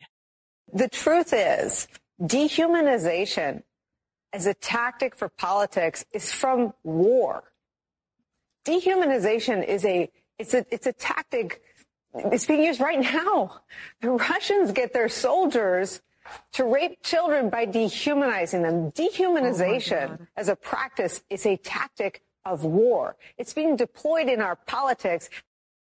Listen, I can't talk about her because in my 6 years here at WABC, I've been suspended twice without pay, mind you. And one of them was because of something I said about Nicole Wallace, ironically, on this show. I didn't know that. Oh, yes, back at Penn Plaza. So I'm going to reserve judgment, but I will tell you, to your point, that, yes, she used to work for George Bush in that administration. She was a Republican. She was right-minded, and she suffers from TSD like millions and millions of others. Absolutely. That Trump derangement syndrome is TDS, so right, strong. right, yes. Right. I mean, again, for people that don't know, all the bill states is that educators not discuss sex or sexual orientation with kids ages 5 through 8. I have yet to meet a single parent, because I have a lot of Democrat friends. Most of my friends, I would say, are Democrats. We're here in New York. I'm from New York City. I'm from the Bronx. I talk to all my friends, regardless of their political affiliation, that believes young children should learn about sex while they're still learning how to properly wipe their butts. I mean, okay? I mean, that's the only private part, if you want to talk to my kid about, is teaching her, here's a wet one. And I keep saying it over and over because, that's my focus at this point when it comes down to her private parts, to make sure that they're clean properly, that she cleans them and learns how to do it. Not to talk. If that happened, my husband, did you meet my husband? Have you? I did. I don't think you met him. No, I did. Briefly. You guys, we spent, me and Danielle, actually Juliet and her husband, and you and your husband on the boat. Yes. That's right. Very nice guy, your husband, sweetheart. Very nice guy. Look, it's ridiculous. He would go crazy. We're even having this conversation. The fact is this. The Democrats need to find a way to destroy two people in particular. One is Donald Trump, because he poses the biggest threat. So day after day after day, CNN, MSNBC, all they do is talk about the insurrection, which is not what that day was, January 6th, which was not even all that bad, and all that nonsense. The other guy they must destroy is Ron DeSantis, because if Trump doesn't win, Ron will. And Ron has become a huge threat. So now we got to make sure that people know that his state, Florida, hates gays, and they hate this. So that's all this is. They need to find a way to destroy Trump and DeSantis. There's nothing wrong with the bill. It's a good parenting bill. But the Democrats, this is their weapon.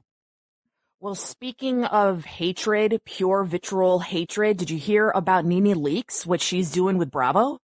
No, I know she was for folks that don't know, she was the real big star on Real Housewives of Atlanta.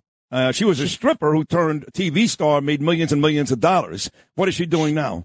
She filed a federal lawsuit yesterday in Atlanta against Bravo, saying that they were fostering a racist environment. Oh, please. Target number one, Kim Zolciak Bierman. She says that Kim Zolciak is a raging racist. Oh, shut up. Said about her house, I don't know if you remember the housewarming party, that Yeah. there was a roach or this or that, roach infested, which was like a negative stereotype for black people. I mean, she has literally put the nail in her coffin of her Well, career good. because Good. it's so outrageous. If you don't know who Kim is, just the Real Housewives of Atlanta is exclusively black, but there was one white girl on the show, and her name is Kim Bierman, which Lydia just told you. She actually married Corey Bierman, a lineman for the Atlanta Falcons. He's an NFL player, and she was on that show, and she eventually quit the show because she felt like she was being treated poorly as the only white woman and had her own TV show on Bravo. So it's funny how Nene turns it around. But between Nene, between Garcelle, who's on Beverly Hills, who wears BLM T-shirts, between the girl here in New York, Ebony K. Williams, who by herself destroyed that whole franchise, you would think eventually that Bravo and Andy Cohen are going to come to their senses and figure out that some of these girls, troublemakers, bottom line. Well, when they don't, Nene was the highest paid housewife. And the reason I'm bringing this up, even for people that don't watch Bravo, is they have to understand what Nene Leakes and Ebony K. Williams have in common. Those two that Nene almost destroyed the franchise. Yeah. Nene was the highest paid housewife. I think she was even higher paid than Bethany Frankel at one point. I think she's tied with Teresa, but go ahead. I mean, Teresa's the one who started it all, but go ahead. Yeah, with the table flip. Right. But they have to, why? Because of Nene, her own actions. She actually attacked a cameraman, her ego, her diva behavior, the nastiness, all the things that she did. That's not the reason why she got canned. She has to say it's racism. Ebony Williams, it's racism. Why do people always have to go there? That they want to say they don't get their way. They happen to be black or Spanish or whatever. It's our fault because we're allowing that culture. My son is going through this at school every day. We're allowing that culture. As a white person, if you are not apologetic all day long, and honestly, you got to wake up sorry you're white because of what happened 400 years ago, then you get what you deserve. And they've allowed this culture, whether it's schools where my kid goes, or the Bravo channel, or sports franchises, or politics. The people like Jen Psaki and Joe Biden, they're allowing Tom Swazi. They are allowing this to happen. Nene Leakes can say whatever she wants with no repercussions. But if a white person does something like that, it's no good. So, and Ebony, she did destroy that franchise. But folks that don't know, every single New York housewife, and they were around for years. They were the biggest, right? Ramona Singer, Luann, they're all fired. They fired the whole show. They're going to have their own stupid show now, like the Ladies of New York or something. But she single-handedly destroyed the longest-running franchise. And she filed a complaint against Ramona alleging racism. And by the way, Nene tried to choke. She literally, there was witnesses, she tried to strangle. She attacked. Yeah. She attacked Kim Sheree. Remember when she pulled Kim's hair? Yes. Kim didn't do anything. So Andy is specifically named in this lawsuit as well. Well, good. So good. He deserves it because this is what they get. They create these monsters. That's right. And by the way, Nene's husband, I know this is inside baseball for folks that don't care, but he just died of cancer not that long ago. And she's already out there causing all kinds of trouble. Shows you what a big heart she's got. But this is, look, the fact is, we don't care if you watch Housewives or not. I know you get mad at me sometimes, literally, because we talk about it. But the reason why is it is a great microcosm of what's going on in society today. That's why, as much as New Jersey annoys the hell out of me, I can watch it. Because the truth is, there's no racist issues on it. It's Jen and Bill and Teresa and Louie. I can watch it. The rest of these shows are like America, which is, if you're not a certain color, race, creed, or sex, you're no good. And every single franchise that's tried to go woke, they end up going broke. They end up losing out. And by the way, I know you mentioned about Rudy Giuliani earlier, that he was on The Masked Singer. You've been listening all day, huh? You've been listening all day. I like that. Of course I've been. I love when you're on. Thank you. I was listening. So I went, of course on the New York Post, there's all these comments supporting him. So I went to and all these kind of other liberal type of entertainment websites. he's also getting a lot of support there. And people are like, you know what? That little guy, the Asian guy from The Hangover, who does he think he is? He has a job to do. If we all got up and walked out because somebody walked in that we didn't like of a different political affiliation, we would lose our jobs. You would lose your job. You had to, who did you have to interview? You had to interview Mayor Adams recently. Tomorrow, I don't like Governor Cuomo. If they told me to interview him, I would do it, and I would be as respectful and as fair as possible, because that's my job. The worst one for me was Anthony Weiner. I mean, yes. really, yes. You remember I said on the air, here's where I draw the line. You did a beautiful job. Well, thank you. I said, I'm not talking to Weiner. And the bosses came down and said, do us a favor. And I did it. And in the end, he was very gracious, and it was a good interview. And I thought he handled himself very, very well. But to your point, my bosses told me to do something, and I did it. And this guy, Ken Jeong, gets to walk off the set of NBC as if he's a hero. In the end, he's a punk. He's a punk and a loser. And just because you don't agree with somebody's politics, that's what you're going to do. You're just going to get up and walk out. Who do you think you are? And Robin Thicke, he was all upset about it too. It's like you literally have been. Robin Thicke. Has he paid off? Has he paid off the family of Marvin Gaye yet for stealing that song? Well, there's pictures of him. That's why his marriage got ruined, because he was so high up on drugs that he was grabbing women. And there's like pictures let me and tell you videos something. of. I actually saw the movie. I think it was about 2 weeks ago. Lydia, it was very good. It's an old movie, and Denzel Washington is the star, and he plays like this government cop or something. And there's a terrorist attack on a ferry. It's a domestic terrorist attack, and the girl who's the lead of that movie is Robin Thicke's Yes, I know ex-wife. that movie. Yeah, you know the movie? By the way, she's gorgeous. She's a gorgeous girl. She's stunning. Yes. Stunning, beautiful. She got made fun of recently because she did a thing about fried chicken and the way she made it. Like, black people were making fun of her, saying that she didn't know how to properly fry black chicken. Can we stop with this black and white stuff? That's why we talk about celebrities, because like you said, this is a microcosm of what is going on in the world. And it's important to discuss these issues. I think so. I think it's important. I don't think it's important, but this may have been your greatest report of all time. I mean it sincerely. It was because you were able to take silly entertainment stuff and combine that with the real issues going on in society today, and you put it together in one big bowl of soup and just made the best chicken soup anybody can make. That's it. My mom makes the best pasul, it's called. It's like an Albanian stew, and I'm now you just made me hungry for it. But you know, we also do this kind of stew type of situation, 5:00, Cats at Night. You don't want to miss it. We always have the biggest political players from around the world. Sometimes we'll get a call from Europe. John will be like, I just got a call from Ukraine, and we have the latest breaking news. And that's all we do here. We try to tell the truth while also keeping you entertained. And that's why, what number are we now in the rankings? What did Chad say yesterday in the country? We're killing it. We're a top 5 radio station. This show is specifically number 2. John doing a great job against Sean in the afternoons, and you're a major part of all that. Thank you for a wonderful report this morning. We'll be listening at 5, Lydia. Thank you so much. Thank you, guys. Love you. All right, sweetie. Love you, too. Lydia, check her out on Twitter at Lydia News and on Instagram at Lydia News and the number 1. Traffic and sports are coming up next, but right now it is time for the 77 WABC clip of the day. My guy Dominic Carter, I love him. He does a podcast. It's called City Hall. It's on the Red Apple Podcast Network. Download and subscribe today. And in this specific cut, Dominic talks about the war in Ukraine. Cut 2. President Zelensky of Ukraine is warning that the world should prepare for Putin to use nuclear weapons in his invasion of Ukraine. The war in Ukraine could soon enter a new, even more dangerous phase. Russia has warned of, quote, unpredictable consequences if the U.S. continues supplying weapons to Ukraine. Do it live! Hey, Bill O'Reilly here, and you are listening to Bernie and Sid. God help you. On the Red Apple Podcast Network.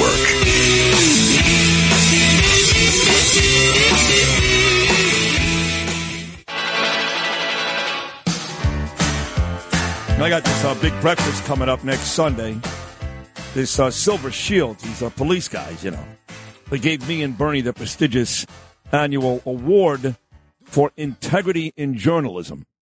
True story. It's a very, very coveted award. It's a big deal. The breakfast is next Sunday. Of course, Bernie's not going to go, but me and my beautiful wife, Danielle, will go. And I appreciate the award immensely. It means a lot.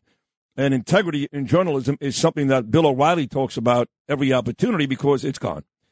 And thank God he's still around. He does a magnificent show, 9 o'clock, every night on this station. His website, BillO'Reilly.com, still the best place to get news, information, his interviews, his TV shows. He wrote a great story today about Putin, which I'm going to get to right away. It's actually brilliant. He has that Killing series, which is Killing It, Killing the Killers. You're going to love that book, available next month. And then, of course, he's not that far removed from that epic 2-state tour with 45, Donald Trump, in the great states of Texas and Florida. With that said, here he is, the best ever, Bill O'Reilly. Good morning, Bill. Hey, it's happy birthday week for you, right? Yes, it is. You know, you look pretty good for a 74-year-old. Yeah, but how about for 55? Is that what you are? Is that you're 55? Yeah. You know, I got you tanning cream, so next time I see you, it's the most tan guy on the planet. Hey, Bill, don't laugh. If you see, I like gifts that are practical, and if you really did get me tanning cream, it would make me very, very happy because I'd use it every day. All right. I mean, it was made in Bulgaria, so I can't vouch for it, but I got it for you. You know, you talk about being made in Bulgaria, and there's probably something wrong going on in Bulgaria today. And to your column, what you wrote, it's Putin's fault. I love that you found a way to include Jen and Ben. You found a way to include Tom Brady. I got to tell you, Bill, it was a serious column, but I laughed the whole way through. Tell the folks about your column today. Well, number one, that's what we try to do here and on WABC Radio and on BillO'Reilly.com. We try to inform, but also entertain. And by the way, the March numbers, the ratings are just out, and Bernie and Sid, colossal number one in the morning. Thank you. Not just number one among news talk, but beats the rap stations, beats all of this. Yeah. And, you know, it's an amazing achievement. You don't have to say anything, that's it. Thank you. I'm going to just say it, okay? Okay. So ratings like this are almost unheard of in the radio industry, where you go from nothing, and that's what WABC was before Casamatides bought it, to the number one position in the number one market in the country. Yet you don't see it. I haven't seen it written about by the New York press or on the local news or anything like that. But literally millions of New Yorkers now know they can come to WABC anytime and get a provocative discussion where they're going to learn something. So let's go to the Putin column. So everybody knows that Joe Biden desperately is trying to blame Putin for inflation. And if you have an IQ over 40, you know that's fallacious. That's a ruse, because before Putin invaded Ukraine, inflation was roaring in this country, and it's Joe Biden's fault because he attacked the fossil fuel industry, and all the unintended consequences of that led to inflation. That is the truth. There's no two sides to the story. But because the American public in some areas are largely uninformed, Jen Psaki will get out there and Biden will get out there and go, Putin's inflation. So if it is true in their minds that Putin did this inflation, that means that Putin did everything else. He forced Will Smith to go up on that stage and slap rock because Will Smith channeled Putin. Because if Putin can go into Ukraine, I can invade that stage. So he did it, okay? Jen from the block is so frightened she had to go to Big Ben. All right? She had to. And so down the line, Tom Brady got a call in the middle of the night, guy with a Russian accent, you better play this year. Okay. All right. You know, so it's across the board, and I'm mocking the assertion that Putin is responsible for inflation by throwing in all this other crazy stuff. And that, you know, is what I do. I try to illuminate problems in an entertaining way. There's nobody better. You do it. You've been doing it for the longest time, and your ratings at night on this station were as big as ours, if not bigger. So congrats to you. So I've got Democrat friends. I don't care. Michael Rappaport, the actor, he's a good friend of mine. I'm still friends with Anthony Scaramucci. We disagree on everything, but I'm still friends with these people. So this guy, Tom Suozzi, who's a politician from your neighborhood, Bill, he reaches out to me he reached out to me. I didn't reach out to him. And he says, Sid, I want to come on your show. I said, sure. I called Bernie. Bernie, okay with that? Yes. We put the guy on. And it turns out that he says to me and Bernie that he thinks the parental bill down in Florida is a reasonable bill. Reasonable. That a parent would like that bill. And we hung up and said, wow, there is hope. There's a Democrat that called that bill reasonable. Well, it took about 3 days for his constituents and his other buddies to rip him in every paper across New York City. And yesterday he said his remarks on this show were inartful, and he basically took them back. Your thoughts? Okay. So on April 1st, I gave the keynote address for Geraldo Rivera's charity on autism 50th anniversary. At the reception was Congressman Suozzi's, my congressman. And I've known him for a long time. We went to the same high school, not at the same time, but I've known Suozzi pretty well. And he goes, what should I do to beat Hochul? And I said, number one, you've got to do free media, and the top show is The Morning, Bernie and Sid, so you better call him. And I'm glad he called him. There you go. All right, so he called you, okay?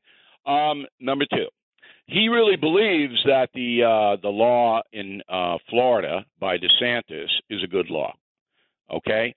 But by saying that, he got so much blowback from the left in New York that he panicked, in my opinion. Now, I could be wrong, but he's not really a phony, Suozzi. He's a politician, and you know how they are. Right. But I've known him a long time, and he – look, if he were governor now, New York State would be 1,000 times better than under Hochul. Agreed. 1,000 times better. Because he's not a big tax rip up the working class. He's appalled by the violent crime. I know that, but he is in that party, the Democratic Party, and those people are insane when it comes to the social stuff, the LBGT. There's no reason. You can't reason with them anymore. All right, they're gone. And so when he said that, he got blowed. I'm sure that happened. And he goes, I better moderate this a little bit, Mike. And he's got to raise a lot of money. And that's what it's all about. He's got to raise money in the left-wing precincts. And they won't give it to him if he makes remarks like that on Bernie and Sid. There you go. So I've got Lee Zeldin coming up next after you, and I've endorsed Lee for governor. Bernie is endorsing Rob Astorino, who I like very much, but I think has no chance. I think it comes down to Zeldin versus Giuliani. Have you made up your mind yet on the governor race? No, I mean, look, I know Zeldin, too. I don't know him nearly as well as I know Suozzi. Zeldin is a traditional conservative, which is not a bad thing in the situation that we're in now. We need to totally revamp Albany. I got to see a little bit more on him as far as locals are concerned, a little more specificity. And I don't endorse anybody ever. Because as soon as Bill O'Reilly endorses someone, the next day they're indicted. So, you don't want... Oh, my God, that's funny. Yeah, I mean, it's just... But think about it. I mean, what? I'm not... come on. Oh, I didn't root for Trump. I didn't endorse Trump. And I said, look, he wasn't Mr. President. And I said, look, Donald, I mean, I'm not going to come out and say they should vote for you, because then 3 days later, some golf course in Bolivia blows up and you did it. Come on. Oh, that is funny. Has the New York Post, look, you've interviewed Trump 1,000,000 times, right, and you've taken him on the road to those two states. I mentioned that. So, and you're great with Donald because he allows you to yell at him, not yell at him, but actually criticize him, and he doesn't walk off the stage. You challenge him, right? Even better, challenge him. Are you at all now? Is your mouth watering about this Piers Morgan Donald Trump interview the Post is pumping up today, or could you care less? I'm not going to cover it. I'm not going to cover it because I don't know what happened. There are two stories that he walked out and he threw a tantrum, and then right. NBC reports that he didn't do that, that they miscut the video. The Morgan people, took the video and they cut it up to make him look bad. Oh, wow. I don't know. Wow. Yeah, that's what NBC News says. All right? Interesting. I don't know. So when I don't know, I'm smart enough not to weigh in. Right, right.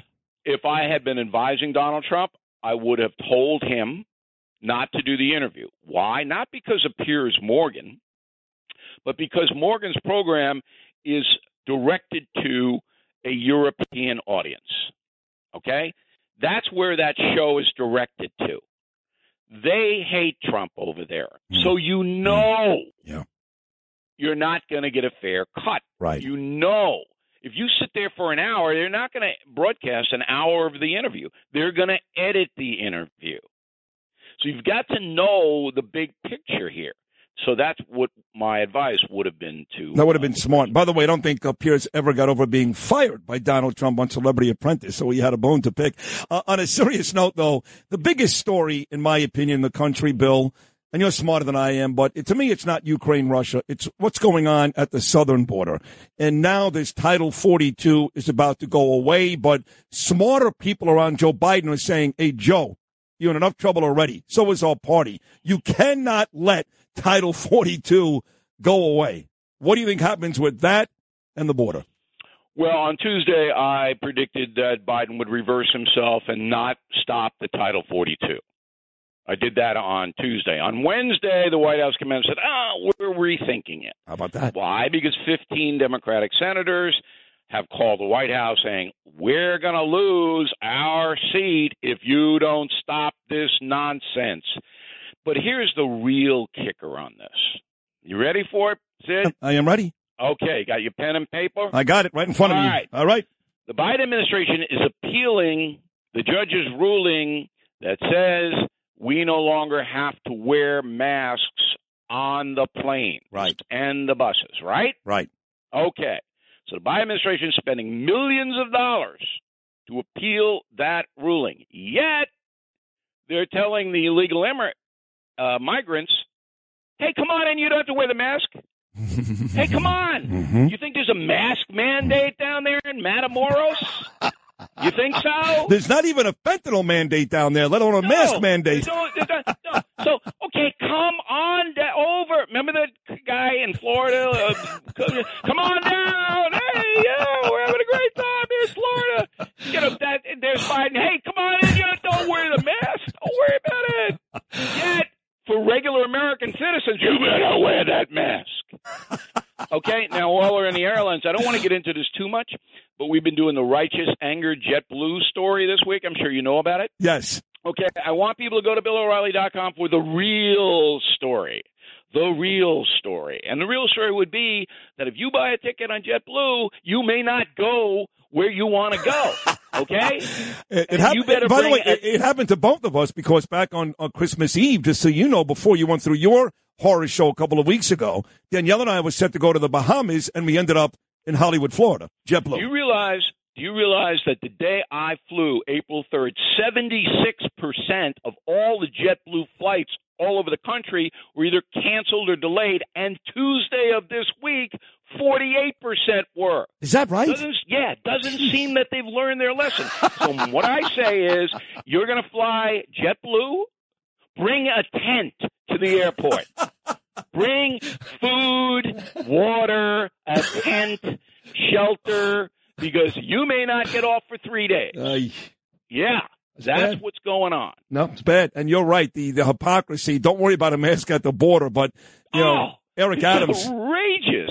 I know. And you think they're putting the masks on the migrants on the illegal flights into Westchester in the middle of the night? Don't think so. Yeah. I don't think so. All right. Well, it's a mess. It's a mess. And I guess the only good news, Bill, is that even after a loss yesterday, the Mets have the second best record in the National League. Yes. The Mets are back. I love it. I love it. But the Mets have three guys, I'm not going to name them because it's too early in the season, who cannot hit the ball at all. At all. They can't even foul the ball off. Okay, so you know how they have now. You don't have to do the intentional walk by throwing the 4 pitches. You just wave your hand. Yeah. These guys should just get up, and then the ump should just wave his hand. Strike them out, right? Yeah, and they're out. So why delay the game? They're already 8 hours long. Yep. Talk about bringing a tent to go to a baseball game, all right? But the Mets have three guys that can't even foul a ball That's off. true. And I know the three guys you're talking about, but It's not fair, though. They could make a comeback, so I'm not going to roast them now. And if they do, when you consider what Lindor is doing early on, Alonso, and they can pitch even without DeGrom, you and I may be sitting at Citi Field for some very big games come September, Bill. Well, look, it's a marathon, but they've got an excellent manager now. Yep. I mean, this guy, Showalter, if you saw what he did on the appeal play at third when he had the player try to steal second, yes, that was Billy Martin. That was so brilliant. I know we're inside the weeds now with the sports thing, but for everybody, even you people that don't care about sports, the Mets have a tremendous manager. And it matters because whether you're talking about the Mets, which you just did, Bill, early in this conversation, you talked about John Catsimatidis. We were a 0.0, even with Imus, until he came along.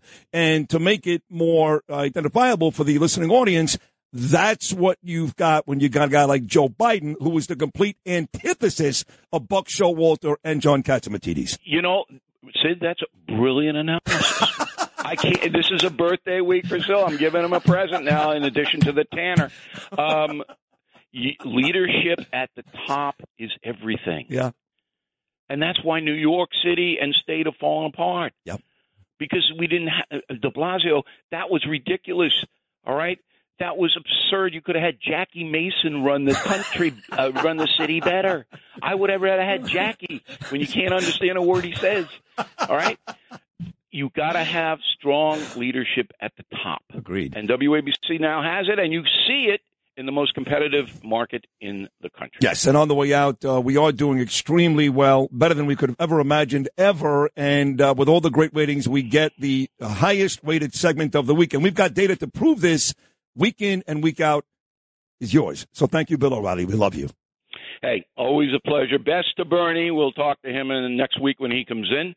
And happy birthday, Sid. Thank you, Bill. All right, cheers. Bye. You're the best. The best of all time, folks. Bill O'Reilly. Check him out tonight and every weeknight at 9 o'clock here on 77 WABC. And check out his website, BillO'Reilly.com, and go buy his book, The Killing of the Killers. We'll come back with the fourth and final hour, including Lee Zeldin and legendary comic Tom Dreesen, right here on the Thursday edition of Bernie and Sid.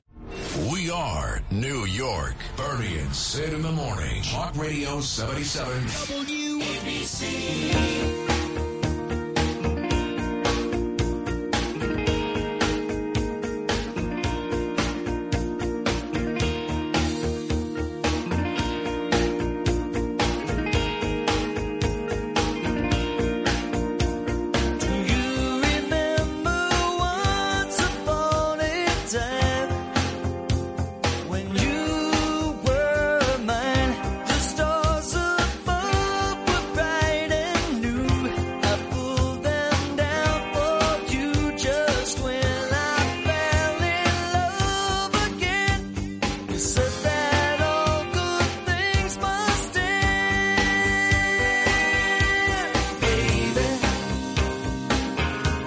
Lee Zeldin is going to call in, and there he is right now. Hope that Tom Swazi interview with Len Berman went well. Wait, shh. You hear that? Hear that? That's the amount of people who heard Tom Swazi talking to Len Berman. Could have come on this show, of course, and saved some grace. I mean, he's already humiliated himself, and I like the guy, and so does Bill O'Reilly. Bill O'Reilly likes Tom Swazi. He said it. And I agree that Tom Swazi would be a much better governor than Kathy Hochul. But what does that mean? That's like people say to me, well, Eric Adams is better than Bill de Blasio. I mean, really? That's your barometer? Bill de Blasio is your barometer for mayor? Kathy Hochul is your barometer for governor? I don't want somebody better than those people. I want somebody significantly better. They need to be much better. If it's close, we're dead. And I got news for you, Eric Adams, close. So the city's dead. Governor, we'll see. We'll see. We know that there are 3 Republicans that are vying for this: Astorino, Giuliani, and Lee Zeldin. I have endorsed Lee Zeldin from day one, and I continue to endorse Lee Zeldin. I like the other 2, especially Giuliani. But I do think Lee's the best man for the job. He knows that, and I've never wavered. So with that said, here he is. And Jennifer Harrison hates when I say this because she thinks she is, but the pride of Shirley, Long Island, and if God is good to us, the next governor of the great state of New York, my good friend Lee Zeldin. Good morning, Lee. Hey, yeah, that's true. Jennifer might not like that. I love it. And I will tell you that Bernie and Sid are much better in the media than Joy Reid, and I hope that makes you feel a lot better when you go to sleep. It's a massive compliment. That is exactly what I'm talking about. That's perfect. Comparing us to Joy in the same boat as Joy Reid is like de Blasio and Hochul. By the way, I told Danielle last night. I said when Zeldin wins, we're going to celebrate. We're going to take Lee out because he's going to win, and we're going to go for dinner. And guess where we're going to go? Oh, get out of here. You're going to be able to actually get me to a table Yes. at Peter Luger's? Yes. This is incredible. I mean, not just like in the front door. You're talking about like actually seated with Yes. everybody else. Yeah, you could actually sit there and in all likelihood, Eric Spitz. What's his name? Who's the governor that had to leave because he had the hooker, Elliot Spitzer. Yeah, which one, right? Yeah, by the way, which one? That's funny. He's there all the time. I said, wait, how do you let Elliot Spitzer, who I got nothing against, sit at Peter Luger, and a guy like Lee Zeldin can't get in? When you win, I'm telling you, that's the first dinner, okay? I'm now the incentive to work is that much harder today. Well, listen, that has to happen. I think you are. I really do think you're going to win, but it's not going to be easy. And, Astorino, look, I know you're above the fray, and you never want to punch down because right now you're the guy to beat. Although Andrew says he is, but that's fine. And Rob, if he's even in third, is a distant third, but he seems to be stirring up stuff every week. We brought up the Cuomo stuff, all that. I don't want to keep bringing it up, but the point is he keeps coming at you because I guess he knows you're the guy to beat. At any point during this primary run, would you go back at Rob, or are you've got too much to do to worry about that? Hey, you know what? Listen, I am in this race because I believe that Kathy Hochul and one-party rule up in Albany is destroying the state. We're leading the whole country in population loss because people are hitting their breaking points and fleeing. So for everyone who's listening right now who cares about the November 8 election, they want to know, what are you going to do to save our state? Yep. They want to hear us talk about the need to repeal cashless bail, to fire district attorneys who refuse to enforce the law, to improve the quality of education in our schools, to protect our freedoms, to make our money go further. And if I'm not focused on the issues that matter most to New Yorkers, then you're allowing Kathy Hochul and one-party rule to continue in Albany and to destroy the state. So I feel like I'm doing what I'm supposed to be doing by talking about who I am, where I stand on the issues that matter most, and what we're going to do differently to save New York. That's where my focus is. Good. It should be right there. So last week, Kathy Hochul had a brutal couple of days. First, you had the subway shooter. And in and around that day, mind you, Lee, there were a bunch of arrests in New York, and the arrested folks have been arrested many, many times before. So bail reform doesn't work, and we know that, and she hasn't done enough to repeal that. So she had that going on. Then she spoke the day the subway shooter was out there looming, and she sounded completely inexperienced, unprofessional, and did a terrible job. And the worst of all, Lee Zeldin, is while that was going on, her lieutenant governor, who, mind you, she put in that position when he was adamant about defunding the police, gets arrested. So is this not a couple of great days for you? Well, listen, I mean, I think it's terrible what's happening to our city and our state. So I don't take any pleasure in seeing just how badly she's falling on her face because it has huge consequences for our state. I mean, you and I shouldn't have to be talking about the fact that we don't have a lieutenant governor right now in the state because of Kathy Hochul's bad judgment. She picks the champion of the defund the police movement in the state Senate. That should have disqualified him alone. And then just a couple weeks ago, when she was presented with the facts of what happened with Brian Benjamin, she chooses to triple down, to cover for him, and to say that she has confidence in him. It takes a third party to come in, arrest, indict him. Brian Benjamin ends up resigning. But Kathy Hochul, she was covering for him when she had all of the facts. So, listen, it's not a good thing that you and I have to have these conversations, but the fact is this is what we have right now. And, we see all different kinds of crimes, and people don't feel safe on the streets and in the subways, and that's one of the reasons why they're leaving. It seems to be their top issue when they think about the November 8 election. When they talk about, they find a limited amount of energy to talk about the crime and what to do about it. They're singularly focusing on guns. There are crimes being committed with illegal guns. We can have that conversation, but don't make believe like there aren't people getting pushed in front of oncoming subway cars, being stabbed to death in their apartment in Lower Manhattan, being punched in the face for being Asian or wearing a yarmulke or being a Sikh cab driver or having their small business looted. These people who are in charge right now, Kathy Hochul and these others in Albany, including outsized power of self-described socialists, they're acting as if none of these crimes are even happening. That's exactly true. You're right. So it brings us to this. I think if she wins, she'll win because it's a very weak field. All right. Letitia James is not running, so you have like Jumaane Williams. Give me a break. And whoever else is running against her. You may have a more difficult time in your primary against Giuliani, quite frankly, than beating her when you get the nomination. But I've asked the other two guys this question, and I have to ask it of you. I've asked Rob and Andrew. The three of you guys seem to be pretty much on the same page, if not the same exact page, with most of your political beliefs. So with that said, what separates Lee Zeldin from Giuliani, Astorino, and the rest of the field? Well, I'll tell you, I'll answer about myself. And I come from a military background. I'm in my 19th year serving in the military. I'm a lieutenant colonel, deployed to Iraq. I've spent 4 years on active duty. I was a paratrooper with the 82nd Airborne Division. I've now, and I enjoy wearing that suit a heck of a lot more than the other suit that I wear right now. I love serving. It's an honor to be a member of Congress. It's a privilege. But yeah, no, the military suit is the one I enjoy more.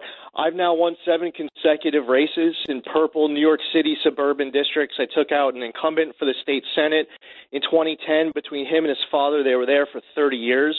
I took out an incumbent House Democrat who was there for 6 terms, 12 years in 2014. We had a Republican primary that year. They spent over $4 million against me. We won by over 20 points. We have tens of thousands of donors, thousands of volunteers. The issues are on our side. We've been working hard at this for over a year, endorsed by the Republican Party and the Conservative Party. I'll be on the Conservative Party line November 8th. And I'm all in. We have Allison Esposito as my running mate, 24-year NYPD officer. She was the commanding officer of the 70th Precinct in Brooklyn. And we know exactly what needs to get done on day one. We're not talking about what can we do in the first term. It's what can we do in the first day, what can we do in the first few months. We know exactly how to hit the ground running to save the state. The solutions are obvious.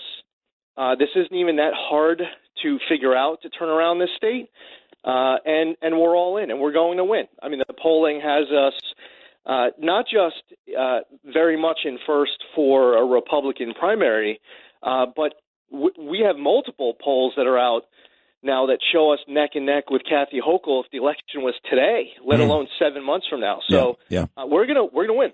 Oh, you're going to win. I know that's the case. So let me ask you, I think when you ask New Yorkers and you guys, the politicians and gals, the biggest issue in this city and state is crime. By the way, that's the biggest issue in just about every city and state, as you know, Lee, across the country.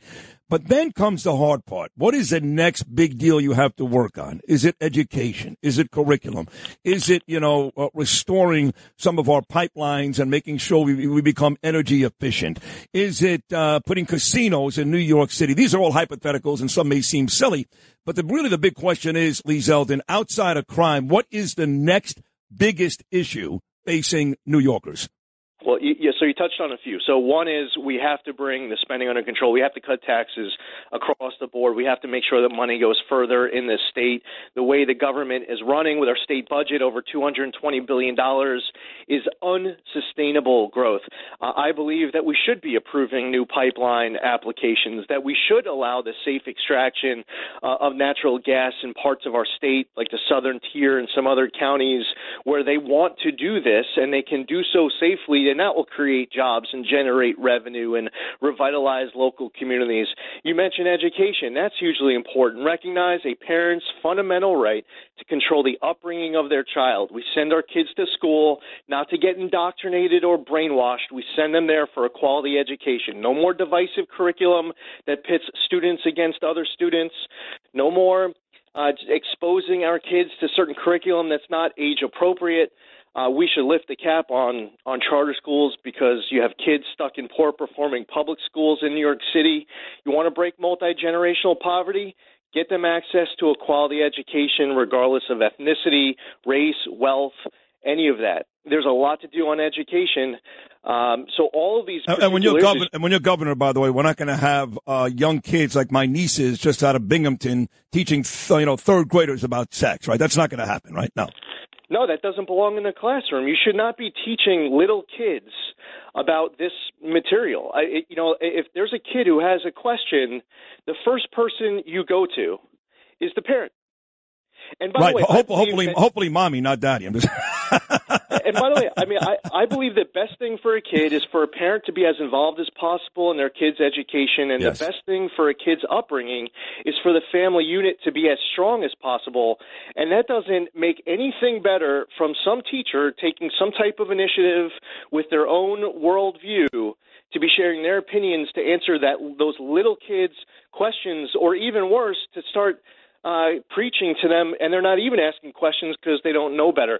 Carolyn Maloney, who's a congresswoman in New York City, she posted pictures on Twitter last week where there was some New York Public Library program where little toddlers, there was a kid in the picture who was crawling, didn't even know how to walk, and they were teaching the kids about gender identity and the LGBTQ.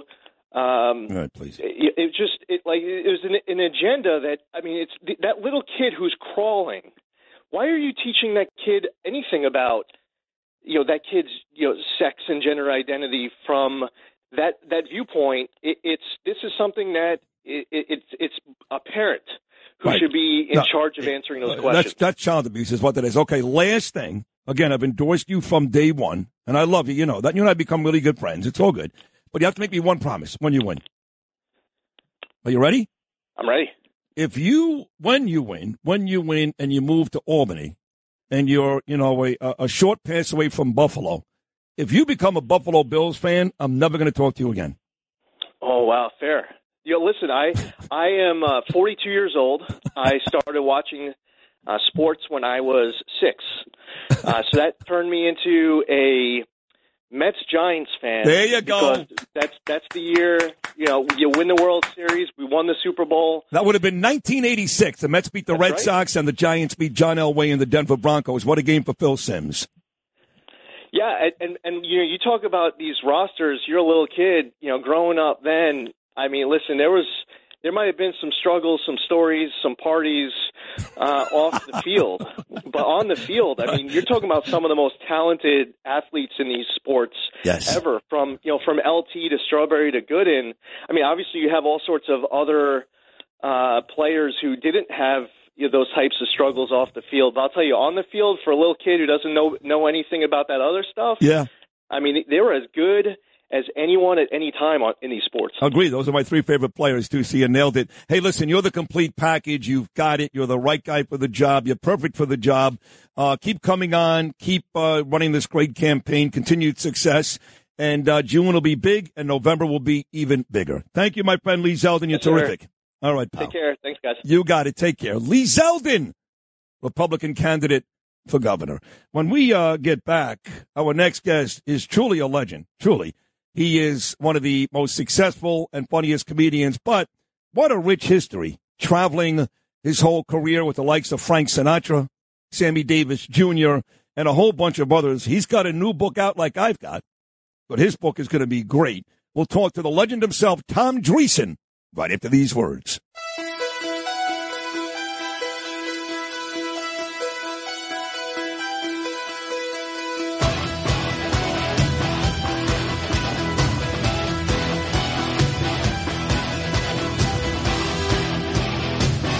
Rock on, boys. Look at you 3.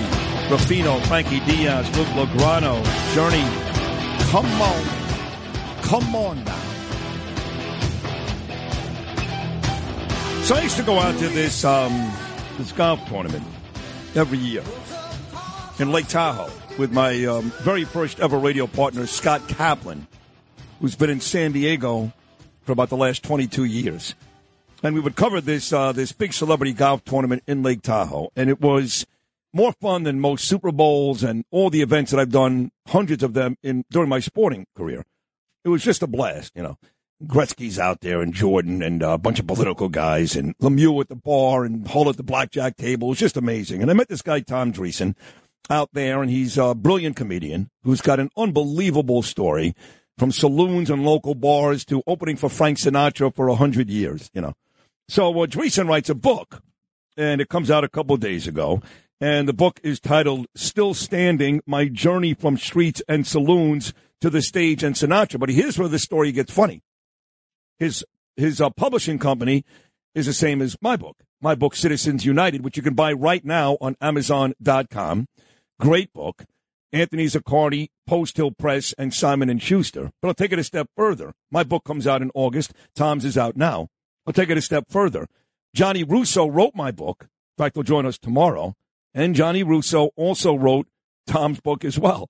So Tom doesn't know this. We've got an awful lot in common now. I have two forwards for my book, my partner Bernard and my dear, dear friend and owner John Catsimatidis. Tom's forward, he got David Letterman. With all that said, here he is, the legend himself, the great Tom Dreesen. Tom, how are you, buddy? I'm doing great, Sid. That was, by the way, I remember meeting you in Tahoe, and I remember loaning you money because you lost so much money at the crap table, and that's why I'm calling. Can I get some of that money back? I was afraid you're going to ask for interest over the years. You know, and that may be true. I don't even know if, you know, I was drinking a lot with Charles Barkley and, Johnny Mosley. That could have been the case. Look, I'm very excited about this book. First of all, David Letterman writes you forward. How do you make that happen? He's a good. I had dinner with him last night in the Village. Yeah, and I met him 45 years ago at the Comedy Store. I'll tell you a quick, great story. He whenever I tell this story that I came off stage one night at the Comedy Store 45 years ago. He was in the parking lot, and he said, "Yeah, it was his first day in Los Angeles." And he went to the Comedy Store, and he saw me, and he said, "Great set." And I said, "Oh, thank you. What's your name?" And I started talking about sports. Where'd you grow up? "Oh, Indianapolis." I said, "And who'd you root for? The Cubs or the?" No, I rooted for the Cincinnati Reds. And so we had this conversation. So he said to me a while back, he said, every time you, tell somebody how we met, we tell them we met at the Comedy Store, and I talked to you outside. I said, "Yeah, I remember." He said, "Well, it's a boring story." He said, "From now on, tell people that." He said that you walked off stage, and I was in a parking lot, and I stole some material from you, and you beat the hell out of me. That's funny, and that would be a better story than, I know you're from Chicago, so you talking about the Cubs and Dave talking about the Reds has to be, at some point, it's got to be pretty dull. So I do like Letterman's story. But I tell you, you look back at your career, Tom, and I know you had a major role. I used to love the show. Lonnie Anderson, WKRP in Cincinnati. You did the Match Game and all that, and certainly performed a ton of times for the all-time greatest, no disrespect to David Letterman, Johnny Carson, who actually reared David Letterman. But the touring with Frank Sinatra, that's how most people know Tom Dreesen, traveling the world with Frank Sinatra. What was that like? For a former altar boy, it was like serving Mass to the Pope. And when I was a little boy shining shoes in all the taverns, I had 8 brothers and sisters, grew up very poor. So I shined shoes in taverns. I set pins in bowling alleys. I caddied in the summertime. I sold newspapers, all to feed my brothers and sisters. And none of this do I regret. But why did you have to feed your brothers and sisters? What happened with your mom and dad? If I'm bringing up a bad memory, I apologize. Yeah. My father was alcoholic, and so he spent a lot of time gambling. And by the way, Tom, but back in that day, wasn't just about everybody's father a gambler and an alcoholic? It seems like everybody's father was, right?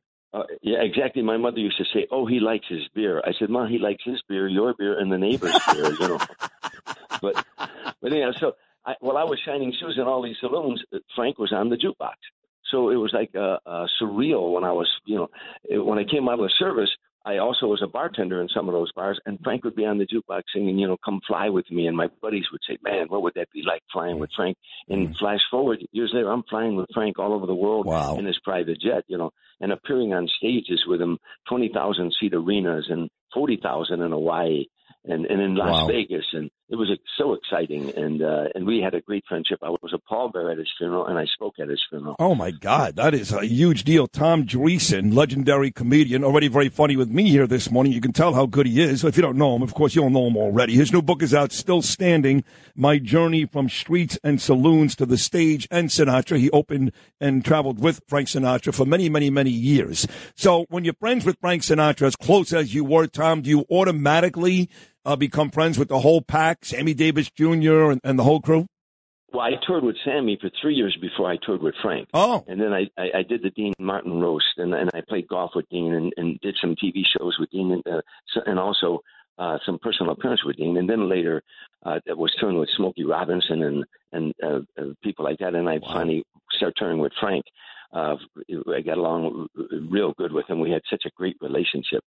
Hey, by the way, Dean's daughter, Dina Martin, who's also terrific, and when she sings, Tom, very similar to what her dad did, she has her own show on this station, WABC in New York, every weekend. Part of the reason why we get big ratings. Dean Martin's daughter on this station every weekend. How about that?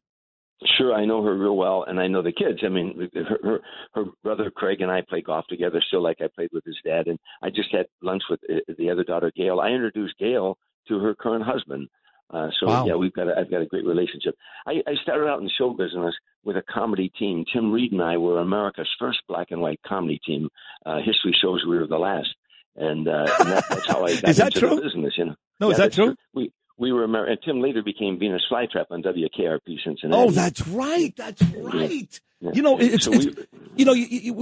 world today, and I don't want to turn this into politics. That's what we do every day, but you don't do that. You don't have to do that. But, we have so much race divide today, and we talk about the BLM and all this nonsense, And you're talking about traveling with Tim Reed. And I remember that Sinatra got a lot of flack, especially from Kennedy when he was president, for hanging out with Sammy Davis Jr. I know that's a fact. But he still did it. He still did it. So even back then, we're talking about 60 years ago, even facing some of the flack you guys were getting, seemed to me like even then, black guys, white guys worked together, got along together. Why all the strife today? What's that all about? With Tim, when 1969 to 1975, we toured the nation. There were no comedy clubs. We did all black clubs in the North and the South, what they affectionately called the Chitlin Circuit, black-owned, black-operated nightclubs.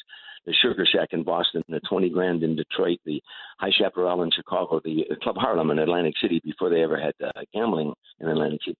So we were, America was screaming in those days, we need better race relations. But Tim Reed and I were having race relations on stage with comedy. Right. And we were doing what America was saying we should be doing. And it's an old game that people play. They play this game, divide and conquer. If they can divide us, they can conquer us. Yeah. And Tim and I, we laughed in the face of that. We poked fun at all the stereotypes and everything. But and we're still the best of friends to this day. In fact, funny, his children call me Uncle Tom, which is oh, that's funny. Oh, that is funny. Yeah, double meaning there. Hey, on the way out, obviously you loved Frank Sinatra, one of his best friends, if not his best friend, all those years. Frank had a reputation to drink a little, womanize a little, could be a bit of a pain in the ass. He wasn't afraid of just anybody. I mean, heck, his own kid was kidnapped. Thank God he ended up okay, Junior. But there's got to be one story, one big Dreesen Sinatra story where maybe he turned out to be a better person than you thought, or on the flip side, maybe a worse person than you thought. He was never a worse person with me. We never had any problem. At the first part of it, my touring with him, he was like the boss of the tour, of course. Then later he became like a buddy. We hung out till dawn every night because he never went to bed till the sun came up. And then in the end, he was like a father to me. He was a great, a benevolent human being. I can tell you a quick story if we have time.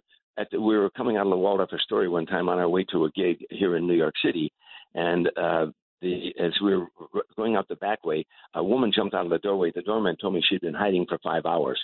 And she started screaming, "Mr. Sinatra, please, Mr. Sinatra, please." And security was holding her back. And we were getting in the limo, and she kept hollering, "Please, Mr. Sinatra." So he stopped, came back, and said to the woman, "What is it, ma'am?" She said, "My husband is home sick, very ill. If I could get an autograph from you, it would mean the world to him."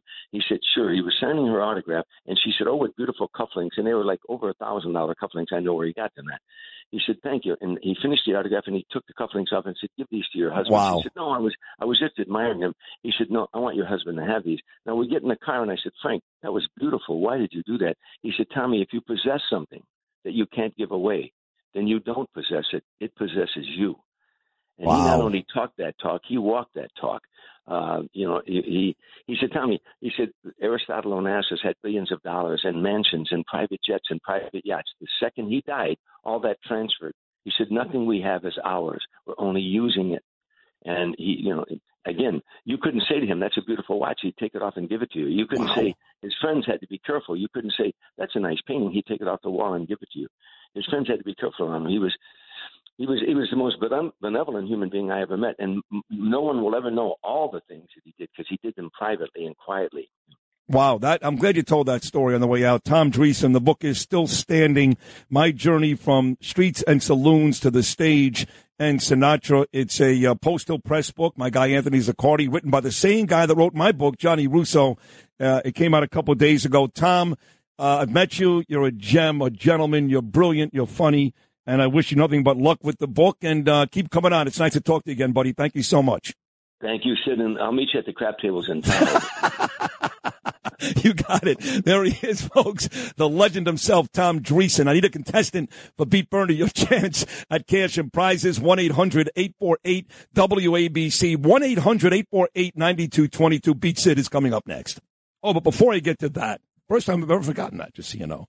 It is time now for the 77 WABC clip of the day before sports and traffic. This is Dominic Carter on his City Hall Red Apple podcast. Download those, subscribe those whenever you can. Here, Dominic discusses gun control issues and ghost guns. You can have the tightest of gun controls.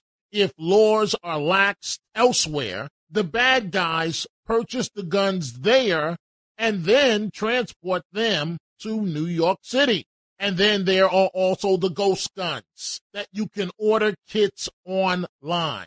That's what President Biden is trying to crack down on. I'm an optimist, but unfortunately, I don't see this having much of an impact on the gun situation. Bernard McGurk. Unacceptable is throwing your beer can on the subway tracks. Sid Rosenberg. I don't believe it's a three-man race. Bernie and Sid in the morning. On the Red Apple Podcast Network. Now, it's time to Beat Bernie. It's time to beat Bernie. Sponsored by Fearless Boilers and Pavilion Tankless Water Heaters. You think you can beat Bernie? Good luck. It's time to beat Bernie. Alrighty, welcome back here. It is time to not beat Bernie because of Bernie's absence. A special edition of the Beat Sid game here once again. Sponsored by Pete Morgan and Peerless Boilers. Check them out at peerlessboilers.com and paviliontankless.com for a dealer near you. Peerless Boilers, America's best built boilers. I'm your host, executive producer Justin Ellick. I do want to give a quick shout out to my older sister Jordan Ellick. It's her 29th birthday today. Happy birthday! Alrighty. Mazel tov. Manishma is what they say. Manishma. That's right. There we go. 29 to my older sister Jordan. A very nice young lady, pregnant with her first child. Wow. Yeah, I'm going to be an uncle. Oh, So God bless. that should Oh, my God. that should be interesting. Good luck. That'll work out well. Yeah, that'll work out really well. Really. Can I hold the baby? That's what I'll say. Can I hold the baby, please? Why is he not sleeping? No. God, he won't shut up. Anyway, we got a game to play. Our contestant for today. Well, love you, Jordan, my older sister. There you go. Got that out of the way. Andy in, how do you even say that? Metuchen. Is that right, Andy? Metuchen? Metuchen. All right, I was close enough. I was going to go with Metuchen. Close enough. And it says here you are a telecom worker. So would you quickly, please briefly explain to us what a telecom worker does? Well, I used to work for Verizon. I used to climb telephone poles, and now I work for a smaller place. All righty, Andy. That's very, very cool. Very, very cool. All right. Do you think you're prepared for the game today? It's a very complicated game of hard-hitting questions that moving parts. A lot of moving parts, and a lot of moving parts. You better buy some gifts for that new uncleness of yours. Oh, you think so? Yeah. Write it down. What happens if I don't buy any gifts? Man, what kind of uncle are you? Well, the non-sleeping kind. I'm a rookie at this. I'm new. A to cheap this. one. Yeah, exactly. You can buy the kind of uncle that I am. You can get me at the dollar store. Very good, Luke. No, that's not Luke. That's Lou. That's okay. Nice to meet you. That's the first time I've made that mistake. Yeah, wow. That's okay. Holy cow. You two-legged back of that. All right, will you settle down? All right, let's get to... Don't hit me. Yeah. Don't tell me to settle down. All right, let's get to the game here, Andy. You ready to go? Sure. Okay, here we go. Number one. What number does Max Scherzer wear for the New York Yankees? Not the New... Oh, my God. Who am I today? Wow. The New York Mets. Max Scherzer's not on the Yankees. I know, Andy. I caught myself. Now we Thank gotta you. give it to him. What is it? What number does he wear for the Mets, Andy? 38. Wrong, you two-legged back of that. Should be Jesus. You know, I thought he wore 37 as well, but he didn't wear. He wore 37 with the Nats. Then and the Padres, he wore 64. Okay, nobody cares about that. Okay. 31 with the Dodgers, and now he's 21 with the Mets. So that's interesting. 21 is the correct answer. On to number 2, 0 for 1. Andy, Buddy Valastro and his bakery Carlos were the focal point of what TLC show? Oh, jeez, I don't watch TLC. Sorry. Okay, well, Wrong, you two-legged back of that. Should be Jesus. could have taken a stab at a guess, but hey, what are we That's going to all right, yeah. Never know. It's over now. Cake Boss is the correct answer. Andy. Cake Boss. Yeah, that's okay. That's okay. Listen, we all make mistakes. On to number 3, 0 for 2. Andy, let's try and bounce back here with a correct answer. What Genesis singer was the voice behind the soundtrack of the Disney animated film Tarzan? Phil Collins. Very good, Andy. 1 for 3. Woo! 1 for 3. We're hot. Number 4, Kenya Moore. Yeah. Kenya Moore and Portia Williams joined the season 5 cast of The Real Housewives of what city? Who are the names? Kenya Moore and who? Kenya Moore and Portia Williams.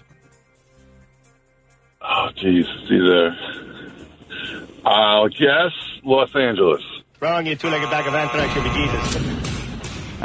Yep. You bejesus.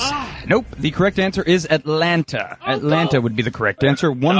Yeah, I know. You can hear it in the disappointment in Lou's voice. He's distraught. He can barely handle it. 1 for 4. Let's try and go 2 for 5 here with the correct answer on the final question. Andy, Chris. I'm a geography history guy. Give me a geography history question. All right. Well, I'm not just pulling these questions out of my behind here, Andy.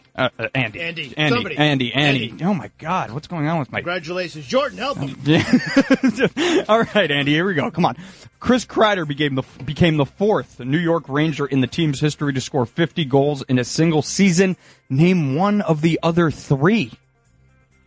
Roderick Gilbert. No. Nope. Rod Gilbert. No. Wrong, you two-legged back of that. Should be Jesus.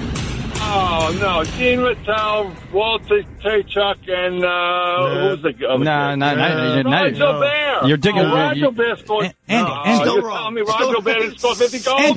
Still wrong. Andy, but the more times you say the question, it's not going to be right. Doesn't get It's not going to. It's not just Look going it up. Somebody look it up. I'm telling you. He scored 50 goals. Okay, we'll be right back. Oh, yeah.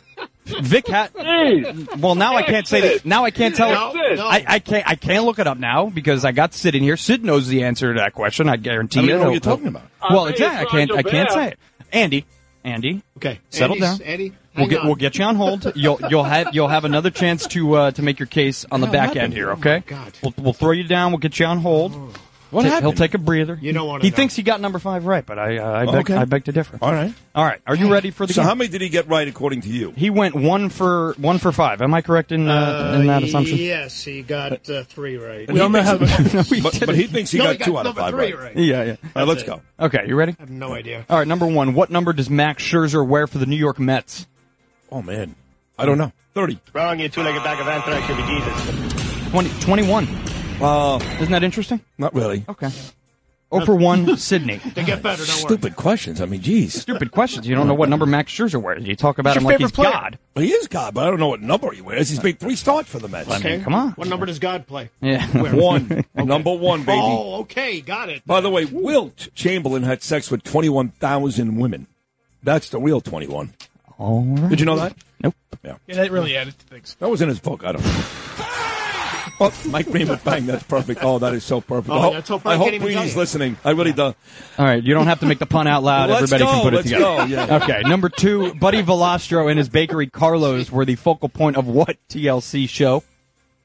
TLC show? Yeah. Who the hell watches that? You know, I was on that station once with Janice Dean. We got a makeover with Boot at Mohegan Sun. Remember that, Louis? Oh, my God. That was the only time I ever watched TLC. It's a show about a bakery? It's a show about a bakery. They specialize in cakes. They sing waterfalls. Oh, no, that's TLC. No, that's the band. I used to love them. Left Eye. I don't know the answer to this. I have no idea. two-legged bag of ants. Oh, I know it. It's a cake show. It's about cakes. Cake Boss. Oh, yeah. You got it. 0 for 2. Who wrote this? Luke must have written this because he's fat. He eats cake. I don't eat cake. That's right. I mean, it's just... Thank you for not breeding that. you know, I appreciate that. He can't handle being wrong, so when he's wrong, he has to personally attack Who Luke. eats cake? I used to go to a place on Knapp Street many years ago. They had great cakes. Leon's. Okay, All right, Me and Bill Evans in the go, same let's room. go. Right? We just simply don't have time for all We this. gotta move. 3, what Genesis singer was the voice behind the soundtrack of the Disney animated film Tarzan? Phil Collins. All right. Can you name 2 other members of the band? No. Mike Rutherford and Peter Gabriel. And you know the 4th, Luke, because you're brilliant. Yeah, brilliant. Yeah. Whatever. We don't have time. Brilliant but fat. Let's Okay, go. on to number 4. Tony 1 Banks. for 3. You need 1 more to win today's game. All right. Number 4. Kenya Moore and Portia Williams joined the season 5 cast of The Real Housewives of what city? Oh, that's not fair. Atlanta. That's not fair. You can't ask me any. I know every Real Housewife, every one of them. I know. Right, you're brilliant. I know them personally, some of them too, and they're horrible people. Well, we have a winner for today's game. That would be Sydney The Rosenberg. Amalfi Coast. Hi, Will Chamberlain. Live from the Amalfi Coast. God, I'm sorry. What is it Oh, now? my God. Yeah, well, you better be sorry. Number 5, Chris Kreider became the 4th New York Ranger in the team's history to score 50 goals in a season. Name one of the other 3. How about I give you all 3? Do we get a special prize? And he thought it was Rod Jobert. You do. Oh, but no, close. One of the guys that played with Jobert in that same line, not John Mattel, but Vic Hadfield. The other 2, of course, would be Jaromir Jagr. And who's the other one? Adam Graves, the year the Rangers won the Cup in 1994. Very good. Whatever. All right, Sydney wins the game today. I'm your host, Justin Ellick. Thanks for playing, Andy. Now let's have a chat with the big man. Andy, what's going on, brother? Hey, Sid, didn't Phil Esposito score 50 goals with the Rangers? Wait, who didn't? Phil Esposito. Oh, you know, it's funny you say that because when Kreider broke the record last week, Andy, and they said there were 3 others, off the air, I actually said Esposito, and it turns out I think the most he got was like 46. He did not do it. No, it's only, it's Graves, Jagr, and Hatfield. But I said the same thing. I thought it was Phil Esposito, too, so. He did it with Boston. With Boston, he did, yes. And his brother Tony was such a great goalie for the Blackhawks. Hey, Andy, thank you for playing today, buddy. Thank you so much. Good day. All right, God bless you, pal. Thank you. We'll come back and wrap things up on what was an amazing Thursday edition of Bernie and Sid right after this. Beat Bernie. Sponsored by Fearless Boilers and Pavilion Tankless Water Heaters on 77 WABC.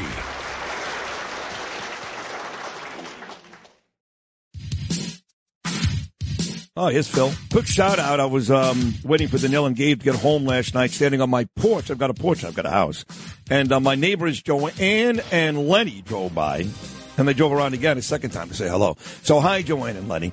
Great show today. The guests were just amazing, weren't they, guys? Christopher Mad Dog Russo, Bill O'Reilly, Tom Dreesen, Lee Zeldin. And yet, folks love the Leon's mention on Knapp Street more than anything else. That's what I love about our audience. We are done for today. Thank you, Lou Rapino, Justin Ellick, Luke Lograno, Frankie Diaz with an E, Deb Valentine. Terrific job. I'm back again tomorrow. I've got an amazing guest list.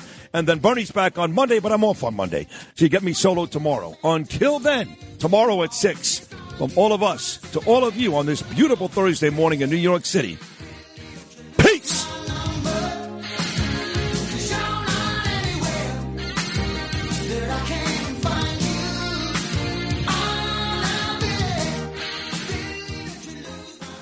If you had an accident, trust Gabo Law, personal injury and medical malpractice attorneys with decades of experience who will provide the attention you deserve and deliver the best possible results in the shortest amount of time. Gabo Law has recovered millions for their clients, and they will be able to help you. But don't take our word for it. Read their 5-star reviews from former clients on Google, Avo, and Facebook. Call Gabo Law today, 800-560-0214 for a free consultation, or email them at info@gabolaw.com. That's GABO law.com. Gabo Law, where winning is no accident.